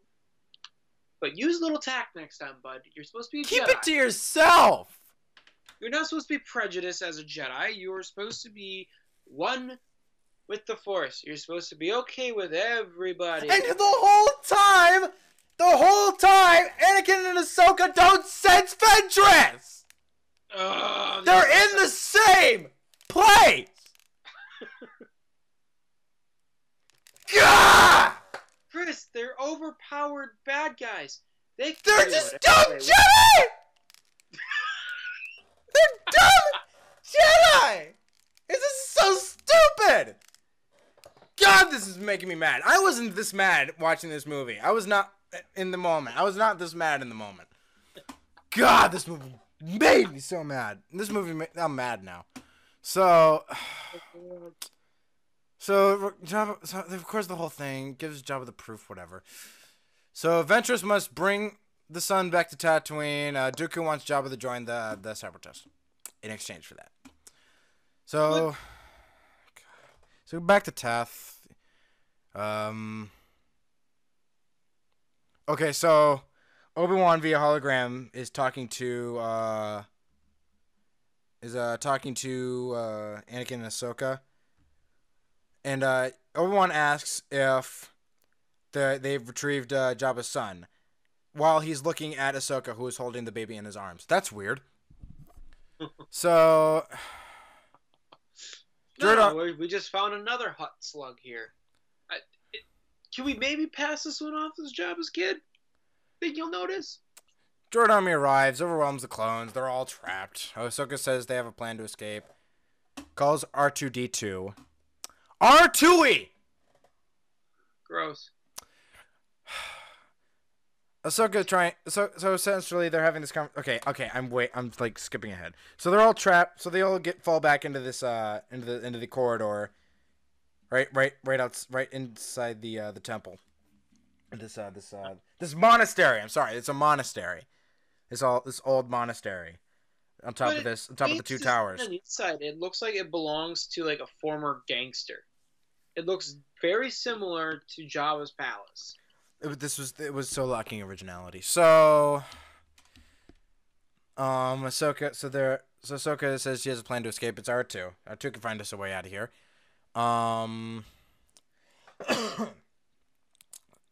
So let's see. So yeah, they go down. They go down into the basement, and like they find an old port. That's where Ahsoka calls R2 R2-y. Gross. So Ahsoka, so they sit down. So they finally sit down and have a conversation. Anakin and Ahsoka. Ahsoka's essentially trying to prove herself. Now all of a sudden, Anakin's a mature adult, whereas the whole movie is like being this cocky, arrogant guy who doesn't want Ahsoka at all. So inconsistency. Droids are too stupid to cut through a lock. Another fight. Clones lose. Is this the part where Ventress should have killed Rex? Almost. So the clones lose. Not all of them are immediately killed for whatever reason.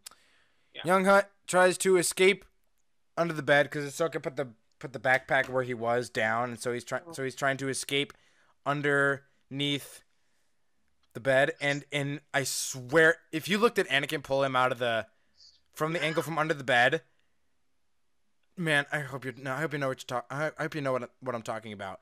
Yeah. Unrendered Anakin.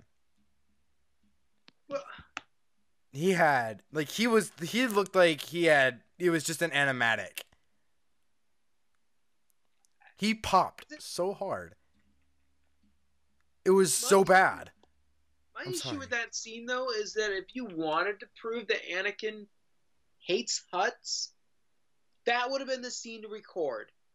He pulled him by the tail out the... Because he pulls him by the tail. Well, that's what I do with my cats if they're under something. I pull them by the tail if I have to.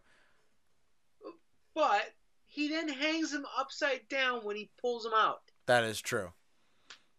That's the equivalent of shaking a human baby. Well, Hutts aren't human. They're far from human, Travis. But point well being, he's demonstrating how much he hates this Hutt. He doesn't treat it with any care. Let's see. I would believe that in a heartbeat that Anakin would want to kill a Hutt after watching that display of affection. So, yeah, like I said, droid, yeah. So, yeah, I try to get him into the bed. Non-rendered Anakin retrieves him. So, Rex is... Okay, this is the part. Rex is threatened. Like, he's like, where is Skywalker? Like, he's being force-choked by Ventress. Where is Skywalker? He says, I won't talk to Separatist scum. Then... Ventress doesn't... Ventress releases the hold and just mind tricks him instead. Do that first! I'm sorry. I was under the impression that she was a badass Sith warrior. I don't think that they mind trick people. They don't get their way, they kill them. And plus that makes Rex look bad. Makes Rex look bad. God. Ugh. But I thought the clones... Again, bubble. But clones can't be mind tricked. That's the entire reason that they are so effective during Order 66. Well, Rex can be. So, Rex is dumb, everyone. It only works on the weak-minded. And, Rex is an idiot. Rex, you are the weakest link. So Rex is... So, he's mind-tricked to contacting Anakin. Anakin doesn't fall for it at all. So, then... So, I wrote down in my notes, this movie's moving way too fast. Because it is. It's just like... Yeah. Ventress, then Anakin, Ventress, It's just like, just spread it out. So him and Ahsoka just keep moving. Obi-Wan finally arrives to help. Another battle. I wrote down in all caps. If you think I'm making this up, if you think I'm making this the badness of this movie up, I'm not. Anakin tries to contact Rex right after he's mind tricked. Yeah. He knows he's been mind tricked. Because it didn't sound like Rex. So Rex, as far as you know, is compromised. So okay, so first they tried to contact Obi-Wan, that didn't work. So then Anakin tried to contact Rex, which is dumb because Rex was just mind tricked, and that could last for God knows how long.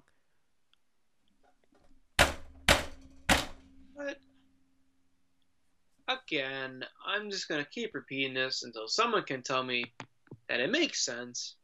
Clones can't get mind tricked. Well, they're just dumb and mindless anyway, like the droids, because they're all the same people, and the droids are all the same person. So what does it matter? This whole prequel era is unforgivable. Now hold on, as a prequel apologist, Almost all of this prequel era is unforgivable because this level of stupidity almost never happened in the original trilogy. Almost. But then you had inept stormtroopers back then. It kind of comes full circle. So, captured clones in the courtyard of this monastery. They start crap, and they break free because droids are dumb, and everybody's dumb, and I don't care. Anakin keeps forgetting his objective. Like, he keeps forgetting the objective. He wants to go help Rex and all of them, but he can't because the stupid Hutt needs to go back to his stupid father. Hey. Jabba's a great man. You apologize right now, Chris. Travis, he's not a man. He's not. He's actually an alien. Okay, fine. He is a great alien slug.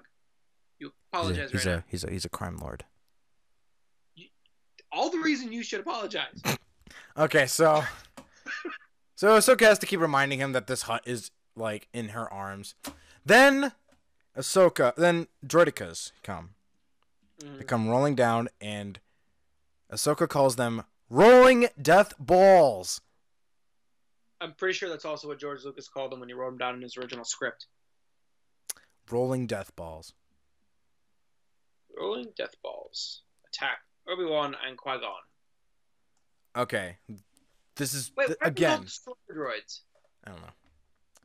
So again, just this movie broke. Again, another instance where this movie just broke me. So this random like nest. So like underneath this platform, this back platform,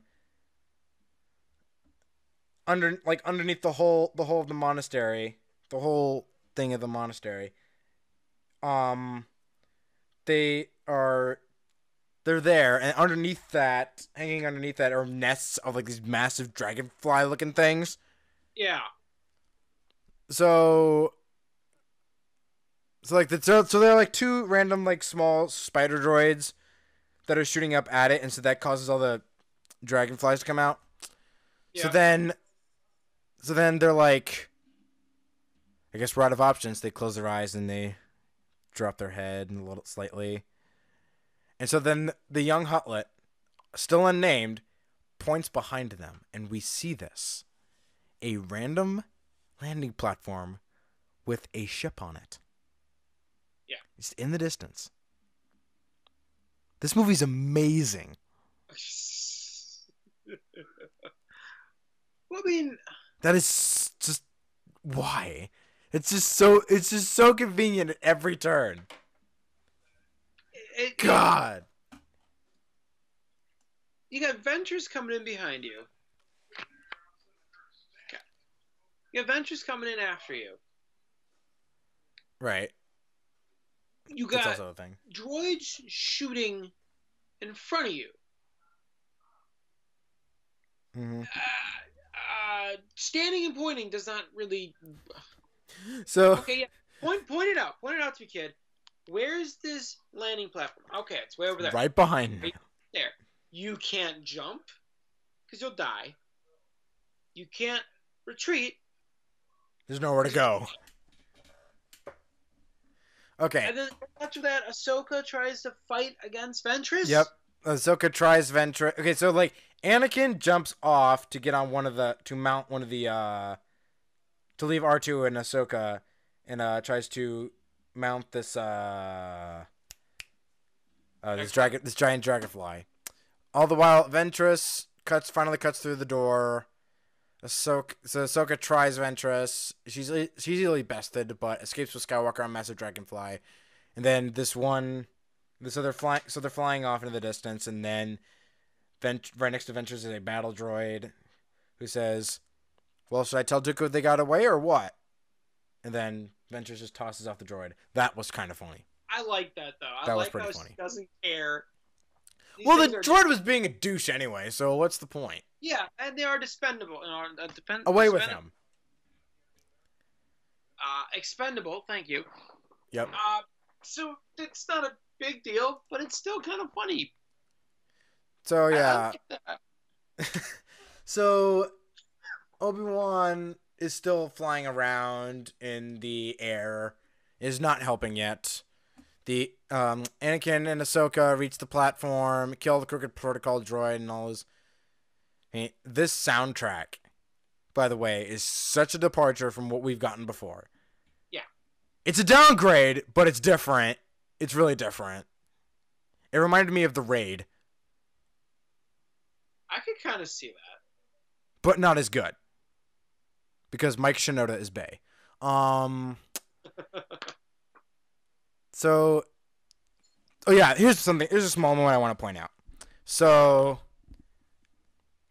for the first time in Star Wars history, this has happened that I've seen in any visual platform of Star Wars.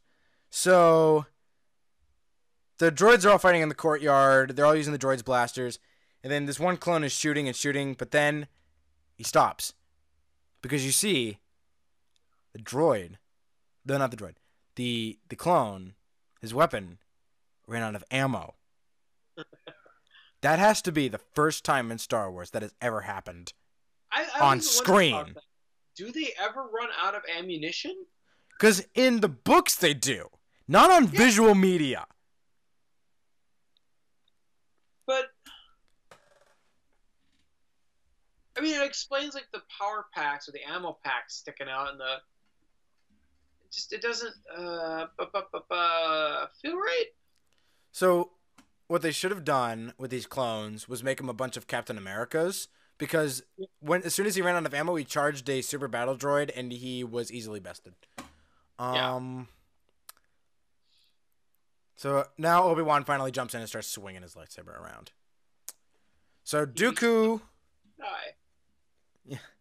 Dooku once again reminds us of the stakes, messaging Ventress because Ventress failed and didn't let Anakin and Ahsoka get away with the Huttlet. So now then Obi-Wan and Ventress start fighting, and I said it earlier. I do enjoy the lightsaber fights in this. They're not as good as they were stiff. They're stiff. They get better. They get so much better. But okay, we're getting to a part. But go ahead. I don't know. Maybe because the fact that when this movie came out, there was already the original Clone Wars little short animated samurai style ones, which were really great. Absolutely fantastic. You had the Dark Horse comics coming out at the same time, where they showed that Ventress has this rivalry against both Kenobi and Skywalker. You got so many different stories of them constantly besting each other. Yep. I don't get that in this pilot. Mm-hmm. Or this movie, if you want to call it movie pilot to a television show, which did massive ratings. I think this would have worked so much better if they would have found Ventress for the first time.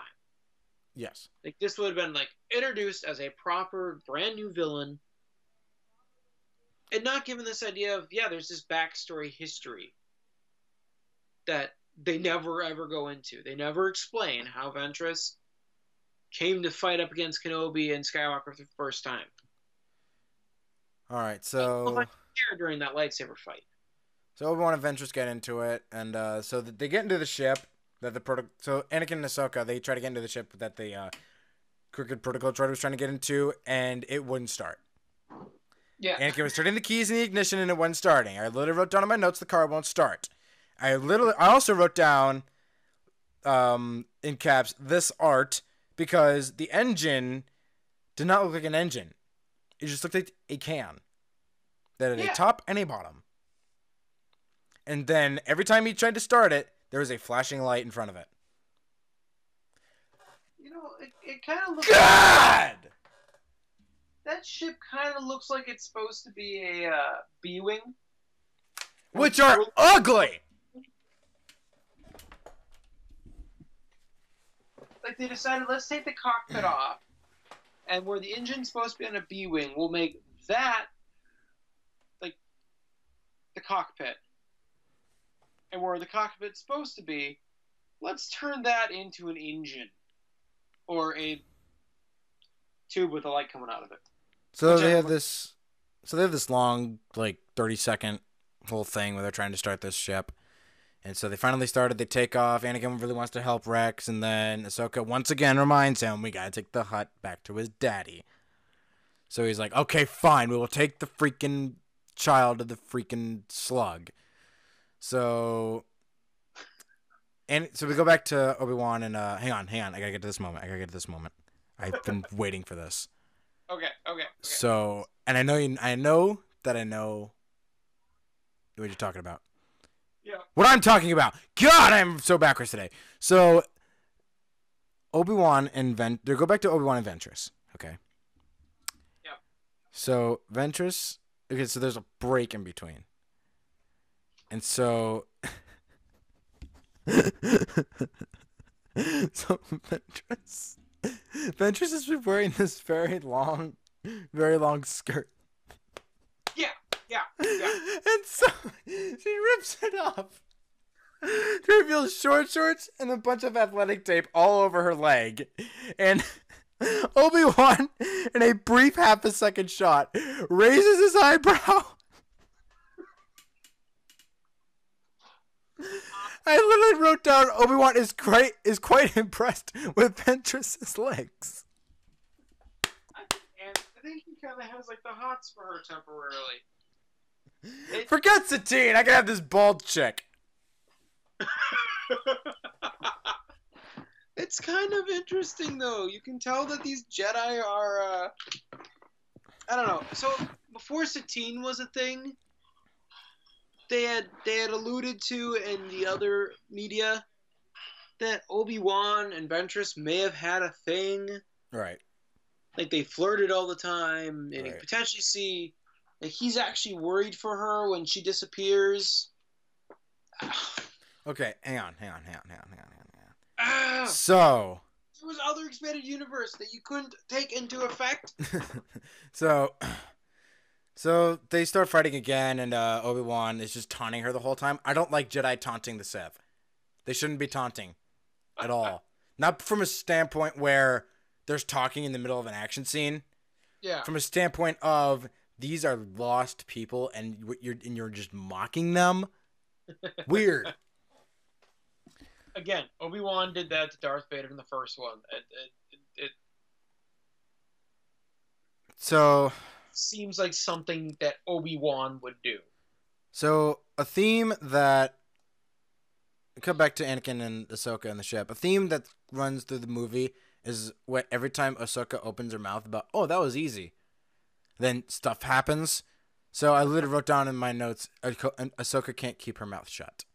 Nope. So they're approaching the Jedi cruiser. So it's friendly. So the Jedi cruiser starts shooting at them while they're being chased by fighter droids. Yep. And so Anakin tells him to stop. This animation really bothered me because it's just so stiff and none of it felt natural. Okay, Like, hang on. go I ahead. have a question for you. Okay, shoot. I know I'm interrupting you quite a bit, It's fine. It's what this podcast was designed. But go ahead. but maybe it's just my TV. But when I pause it on occasion, like for example, when Rex is on screen and it's a super close up, you can see weird textures. Do you notice this as well? Like, I'm sure Yes. it's dirty metallic. It just Yes. looks like one put like some weird smudge effect on Adobe. Or Yeah. like how even the droids, like there was one scene where there's a close up on a droid's body, and it looked like it was the same kind of material that's like on the ceiling of most places. like it's speckled or it looks like Everything, it's made out of wood. It doesn't look like it's metallic. everything in this movie had a rough texture to it. Yeah, Every like it didn't surface finish rendering. had like smudgy texture on it. Every Yeah. last bit of surface.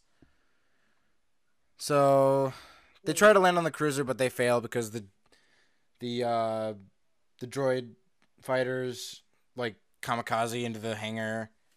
They all get, and then the hangars get blown up. So they try to land on the cruiser but fail. So they have to take the ship, which they explicitly over and over again refer to as a bucket of bolts to put over that it is a bad ship. Because we got to have our version of the Millennium Falcon. If that's what you're calling the Millennium Falcon, then So they have to take it. They have to take that ship all the way to Tatooine. Keep in mind, the Huttlet is still dying. it's kind of weird because he seemed fine earlier. Yeah, he seemed fine throughout this whole movie Yeah, until he needed to be sick. Yeah, it seems very convenient. So Ventress is fighting Kenobi, and she manages to escape, and then Kenobi just rubs his chin, contemplating how Ventress escaped him. Mm. So the Huttlet was like deathly ill and was like on like a proverbial deathbed, and so Ahsoka goes to the back of this ship that they're on, and pops up a hologram of a droid and says, this Huttlet is just suffering such and such. Just give him this pill, he'll be fine." And he puts the pill into the Hutt's mouth. Was fine the rest of the time. Why? I wrote down in my notes, blue pill saves Huttlet from death. Why would you make him sick in the first place? Well, now here's another question. Why is it a hologram of a Medroid? Why not just have a Medroid on there? The hologram just pulls too much of Star Trek Voyager out. This is something that if the bad protocol droid is trying to get onto the ship, it leads me to believe that there might be a potential cure already on the ship, which there was, with a realistic. So yeah, blue pill saves Huttlet from death. They keep putting over that the ship is crappy. The Huttlet is fine now. Thank God. The Huttlet is fine. This inconvenient Huttlet is fine. I mean, you say that, but I don't believe you. So, he'll have so many mental issues. Ventress lie. So, Dooku messages Ventress right in front of Jabba. Ventress lies about the Huttlet in front of Jabba. Now he thinks his son is dead. Jabba is mad. Dooku says he's got this. He's like, "Jabba, I got this. Your homie got you. Dead, but I totally got this. Your homie got you." Okay. This is like the pinnacle of it all. This is where you could tell this was 5 episodes of a television show crammed into just one movie. Anakin and Ahsoka are attacked in orbit of Tatooine. She mocks him for the decision he makes because he decided that we shouldn't have rear deflectors, just lock the guns in forward position. We'll be fine. They get attacked from behind. They have their bottom wing shot out, so they crash land. Dooku must tell Jabba everything in the exact same way. He just stands in front of him, in front of the whole thing. He's like, "Mighty Jabba, this and this happened. Mighty Jabba, that and that happened." So he tells him that they crash landed. This movie is okay. So they wipe back to Coruscant, a place we haven't been since the beginning of this movie. Yep. And so Yoda and Palpatine are talking. It's just weird whenever the two are in the room. So then we get with them because we couldn't go without her. Padme Amidala shows up. I wrote down, I swear Yoda is attracted to her because the shot that they put on Yoda, that when he greets Padme, There was Yeah. there was backlight. It made him look glowing. Like he was glowing. Like, go back and watch. I'm not wrong. I'm not crazy. That's how they did it. It just seems weird. I mean, this whole. It was just I weird. can see what you're talking about. Okay, Warm feelings in my heart from Attack of the Clones, and then the way they made that shot look was so bad. Like, you don't buy that for a second. No, no. But here's the other thing, though. I I actually kind of like not this scene, but what comes after this, because I like the idea of seeing the underside of Coruscant. That's as good. That's the only good thing we get out of that. Okay, we'll get to that. Hang on. We'll get to that. Okay. So Palpatine mentions that Anakin needs help. Jabba's got it twisted, so she decides to get involved. And then we learn by going to Jabba's uncle on Coruscant. Yeah, I like I this idea. I don't like the how they portrayed him, but the fact that Jabba's okay. Hang on, I gotta stop because we're not there yet. Yeah, we're not there yet. I gotta stop yelling, otherwise Alex is gonna yell at me again. So Jabba has an uncle on Coruscant. Okay, this is what I wrote down in my notes verbatim for this particular part. This movie, in all caps, this movie is everywhere. Coruscant, Padme. I swear Yoda is attracted to her. Palpatine mentions that Anakin needs help. Jabba's got it twisted, so she decides to get involved. Jabba has an uncle at Coruscant. End of paragraph. Yep. Back to Tatooine, Anakin. Okay, this is where this movie started jumping back and forth, and I just got so mad at it. Yep. Tatooine, Anakin and Ahsoka start walking in the desert. Back to Coruscant, we meet Zero the Hutt. A Hutt could speak English like a Bond villain now. A Hutt could speak English, period. The fact that means that Jabba's just lazy and doesn't want to. Boy!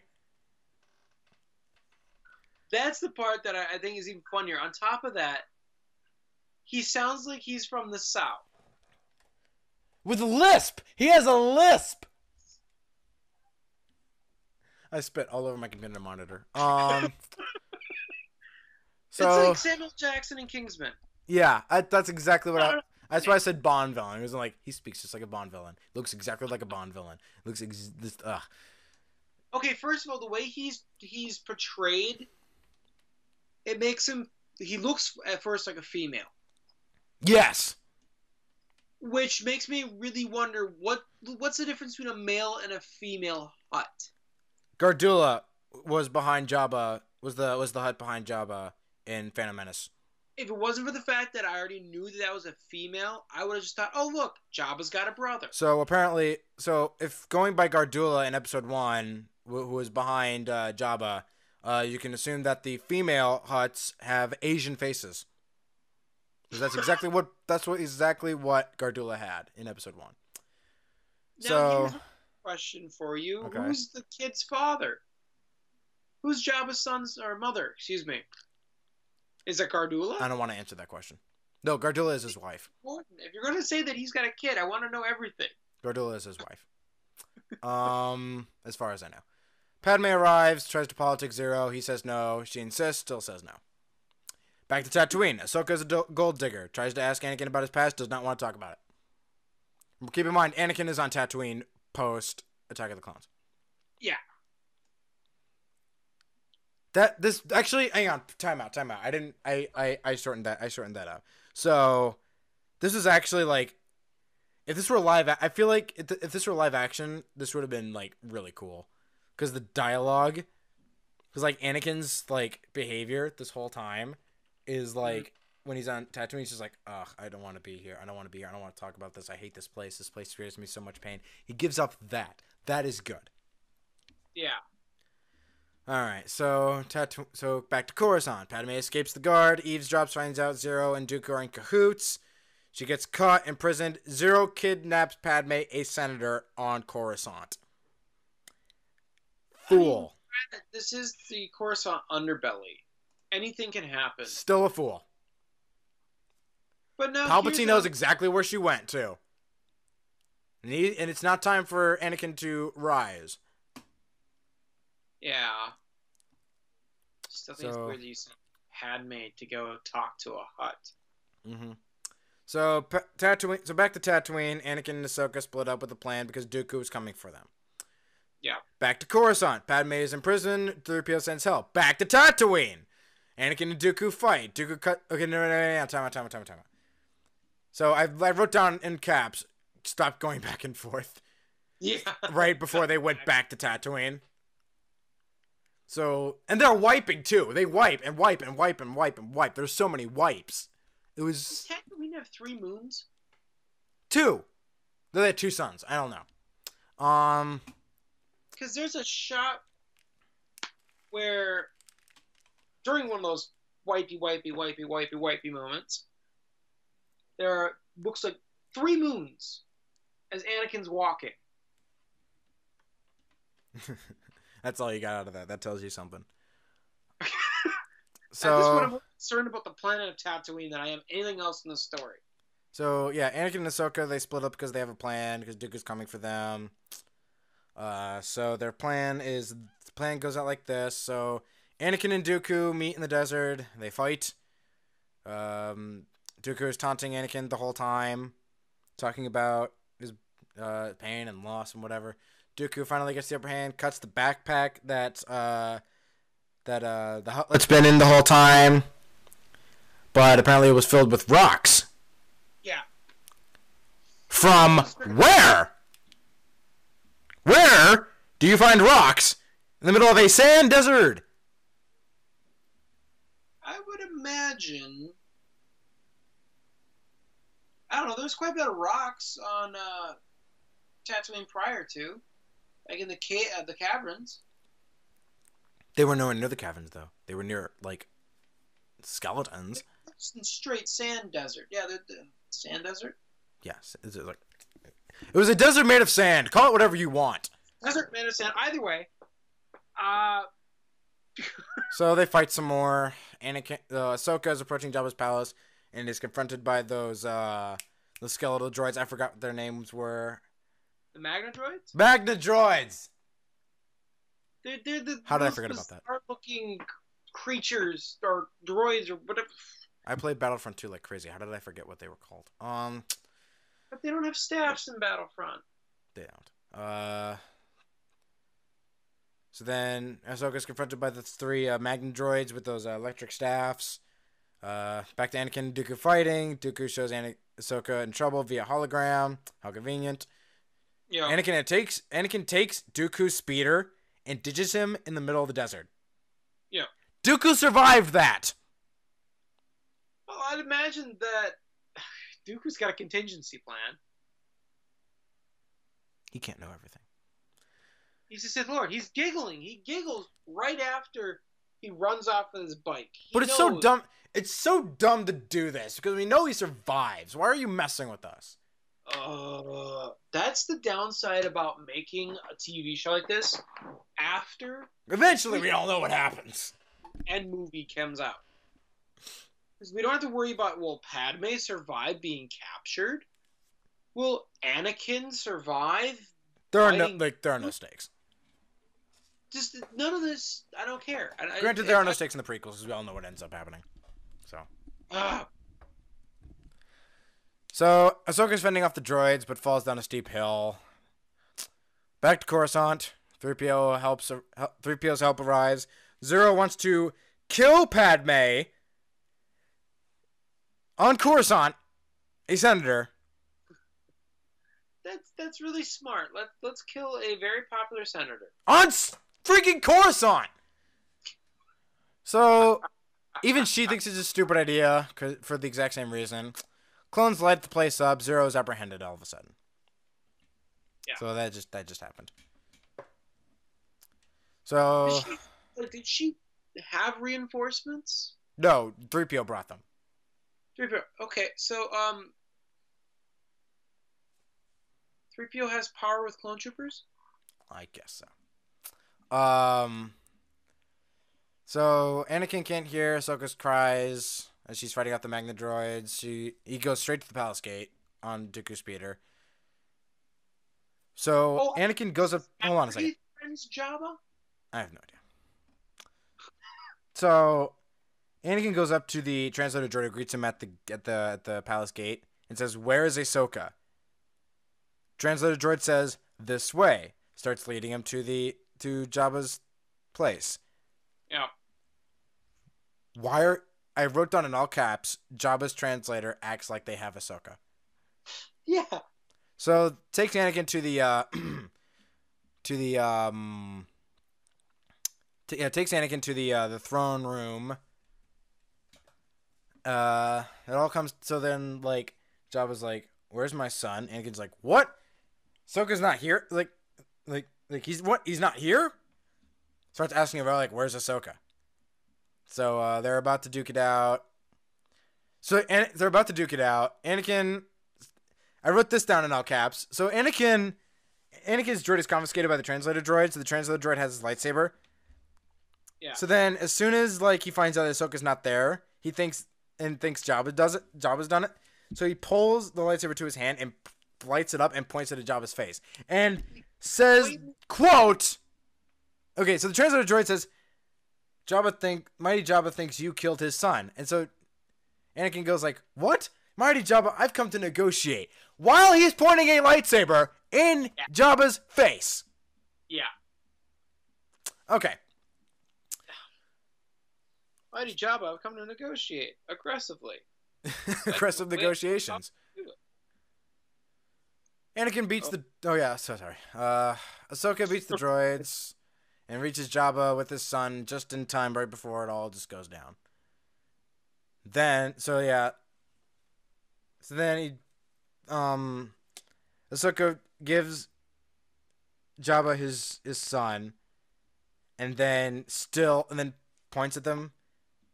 It's like angrily and yells, and then all the bounty hunters draw their weapons on him. And so like they just returned your son, whom they didn't kill, and you still want them dead. I mean, granted, he did threaten him. That is true. I mean, I forget how dumb this movie is.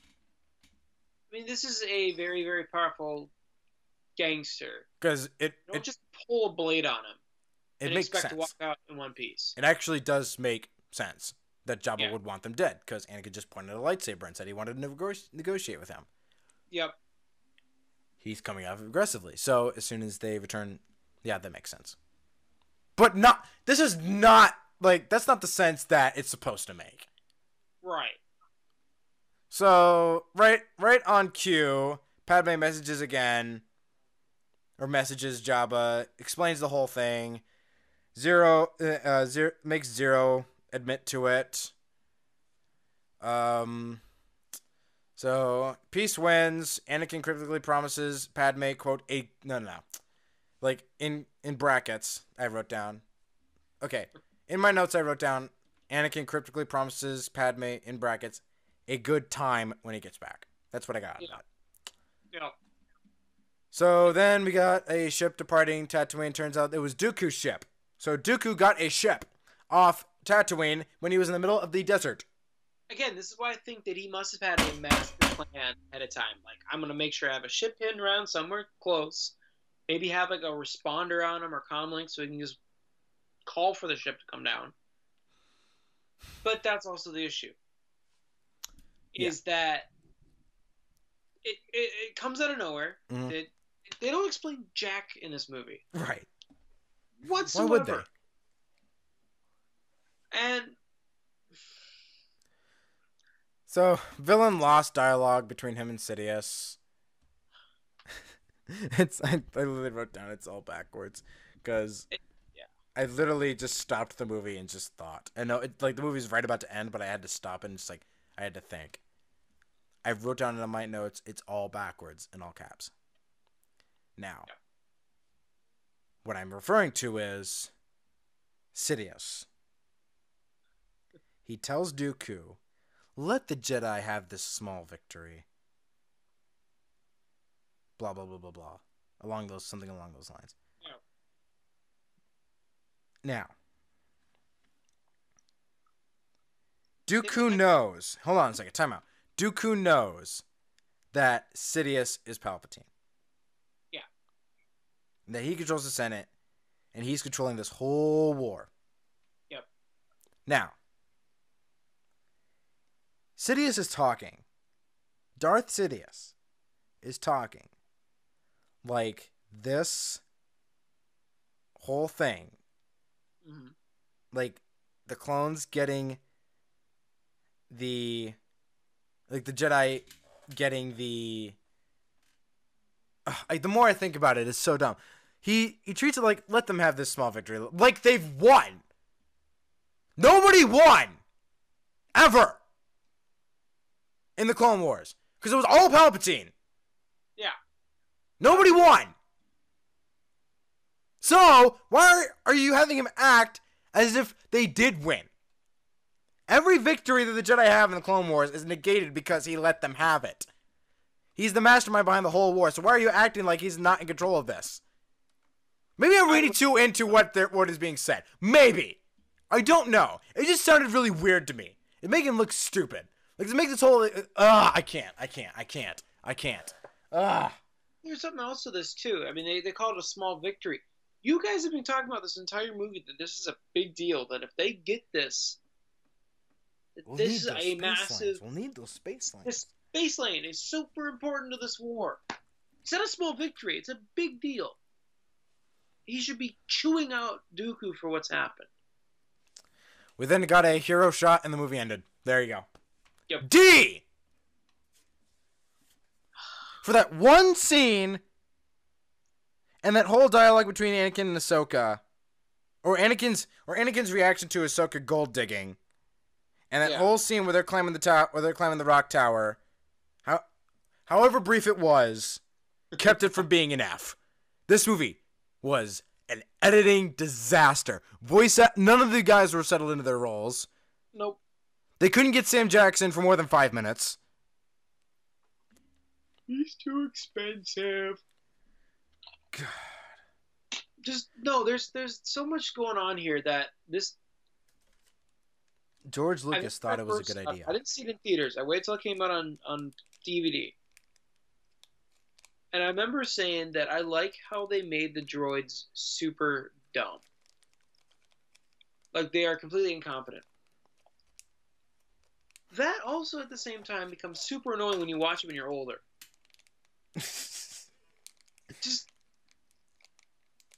I'm sorry, these guys are not threatening in any way. The ones that are threatening, we only see in a TV show. We never see them in the movies. Again, I like the design of the Super Battle Droid, but they don't have anything that makes me say, I should care. Right. And if they would have turned the clones into the Separatists' army and had it be a bunch of normal Joes that are having to be turned into soldiers fighting for the Republic, that would have been really cool. You know what? Make them normal Joes on both sides. Yeah. And then have them fight over clone technology. They later do that in the Clone Wars, what this is supposed to turn into, where they have like an army of normal Joes trying to defend their planet with some on multiple arcs. Yeah. So why couldn't that be how they did it? And again, I'm sure this is because Lucas thought, I like droids. Droids would be cool. This was very obviously 5 episodes of a TV show crammed into one giant thing. Yep. This is a editing disaster. It was a logical disaster. It was a acting disaster. The whole shebang. I recommend everybody go watch it immediately. No. Keep all sharp objects away from you. So that was the movie, everybody. Oh my God, it was so bad. I actually do want people to see it just by how bad it is. It's on Netflix right now. You can just go watch it. It's on... Oh, God. It was so bad. I like how readily available it was on Netflix. Yeah. I can have it running in the background of this entire discussion in case I need to pull up specific problems I had. But at the same time, I'm ashamed that this is in my Netflix queue. Sorry. It's sitting right next to the Clone Wars animated series. Well, we couldn't review that because that'd take too long. But that's pretty easy to review, though. First Okay. season. Let's review it then. It's great. Okay, it's a good show. The first season was First season, though. abysmal, but the second season on, it kicked into gear and everybody was settled in. Dave Filoni took more control over the show than George, and it became better. Then Disney shut it down because it was a Warner Brothers production. They couldn't have that. I was wondering about what would have happened if they would have said, "Look, we want to buy this from Warner Brothers. We'll finish it off." They had some really cool story ideas they were talking about doing. Especially with Ahsoka. Ahsoka got better. She got a lot better. In fact, that last episode that she's in, that last story arc that she's in, was possibly my all-time favorite in the entire series. Yep. You've kind of built up this relationship with her. You realize that she's a really, really great character. And then she is forgotten about again until Rebels comes along and resurrects her again. And in that, she's even more badass. Yep. And she's become a cult favorite or a fan favorite. Yep. Definitely. She's become a fan favorite. If I told you that this is where she came from, you'd point and laugh in my face and tell me I was an idiot. It's like saying Jar Jar got better over time. Except in this case, it's true. I mean, Jar Jar did get better over time. They didn't let him talk. He got better as he became less important. Or less. Just less. So yeah, this was the movie. I hate it. It's an editing disaster. Worse than. Here's what will get you to watch it. All you listening out there. It's worse than Suicide Squad. Yeah. It's worse. If you want to see a movie that is edited worse than Suicide Squad, watch this. I honestly believe it was worse than Suicide Squad in terms of editing. I'll have to watch Suicide Squad again. I don't want to. I probably will have to for this podcast someday. Not anytime soon. But my God, that's the issue. Is also on top of that, I wanted to bring this up earlier. There's the shot where Anakin and Ahsoka are in the spaceship going to Jabba's, where they have a close up on both of them. Yep. And neither one of them look like they've been finished rendering. The blanket that they show in the background that's covering the Hutt Slug looks like it's not even been texturized yet. It just looks like it's glossy. There's so much wrong with this animation. And in this movie. I know that it gets better as the show goes on, but why is that the case? I don't know. Why is it the case that it looks far more convincing in the last two seasons than it does in the one that's supposed to be theatrically released? Ugh. So yeah, this movie was bad. It was 5 episodes of a TV show crammed into one. So yeah, that was our review. I don't know what I'm gonna do next. Oh yeah, I gotta do episode 3. Ooh, I have to do episode 3 next week. the good one. Allegedly. So yeah, we'll put eyes on it. So episode 3 is next. I don't know what I honestly don't know if I'll. Oh, obviously we'll talk about Justice League after that because that comes out the week after next. Yeah. But after episode 3, I'm not really sure if I want to go into the original trilogy. I'm actually not sure. It makes sense to, but I honestly don't know. Sense. Well, you could also just go in the order that they did the movies in and go to the sequel trilogy. But wait, I have to do Rogue One. But I also didn't. I wanted to do Rogue One as the pilot to this podcast, and that ended up not happening. So I do want to do Rogue One then the original trilogy. I would love to come back from Rogue One. Oh yeah, there's a lot to talk about in Rogue One that we didn't get to do in Reel to Reel. No, and I'm torn when it comes to this show or this movie because I'm torn about this podcast too. Podcast seemed to go pretty good until we started talking about the politics. Let me tell you about the alt-right. I'm kidding. Yeah.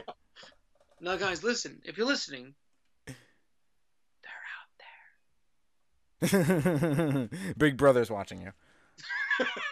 So yeah, so I guess next 2 weeks will be episode 3, Justice League discussion, and Rogue One. Woohoo! And so yeah, that's the show, everybody. Thank you, Travis, for showing up today. Yeah, thanks for having me on. We actually meant to get Travis on for the episode 2 review, but Skype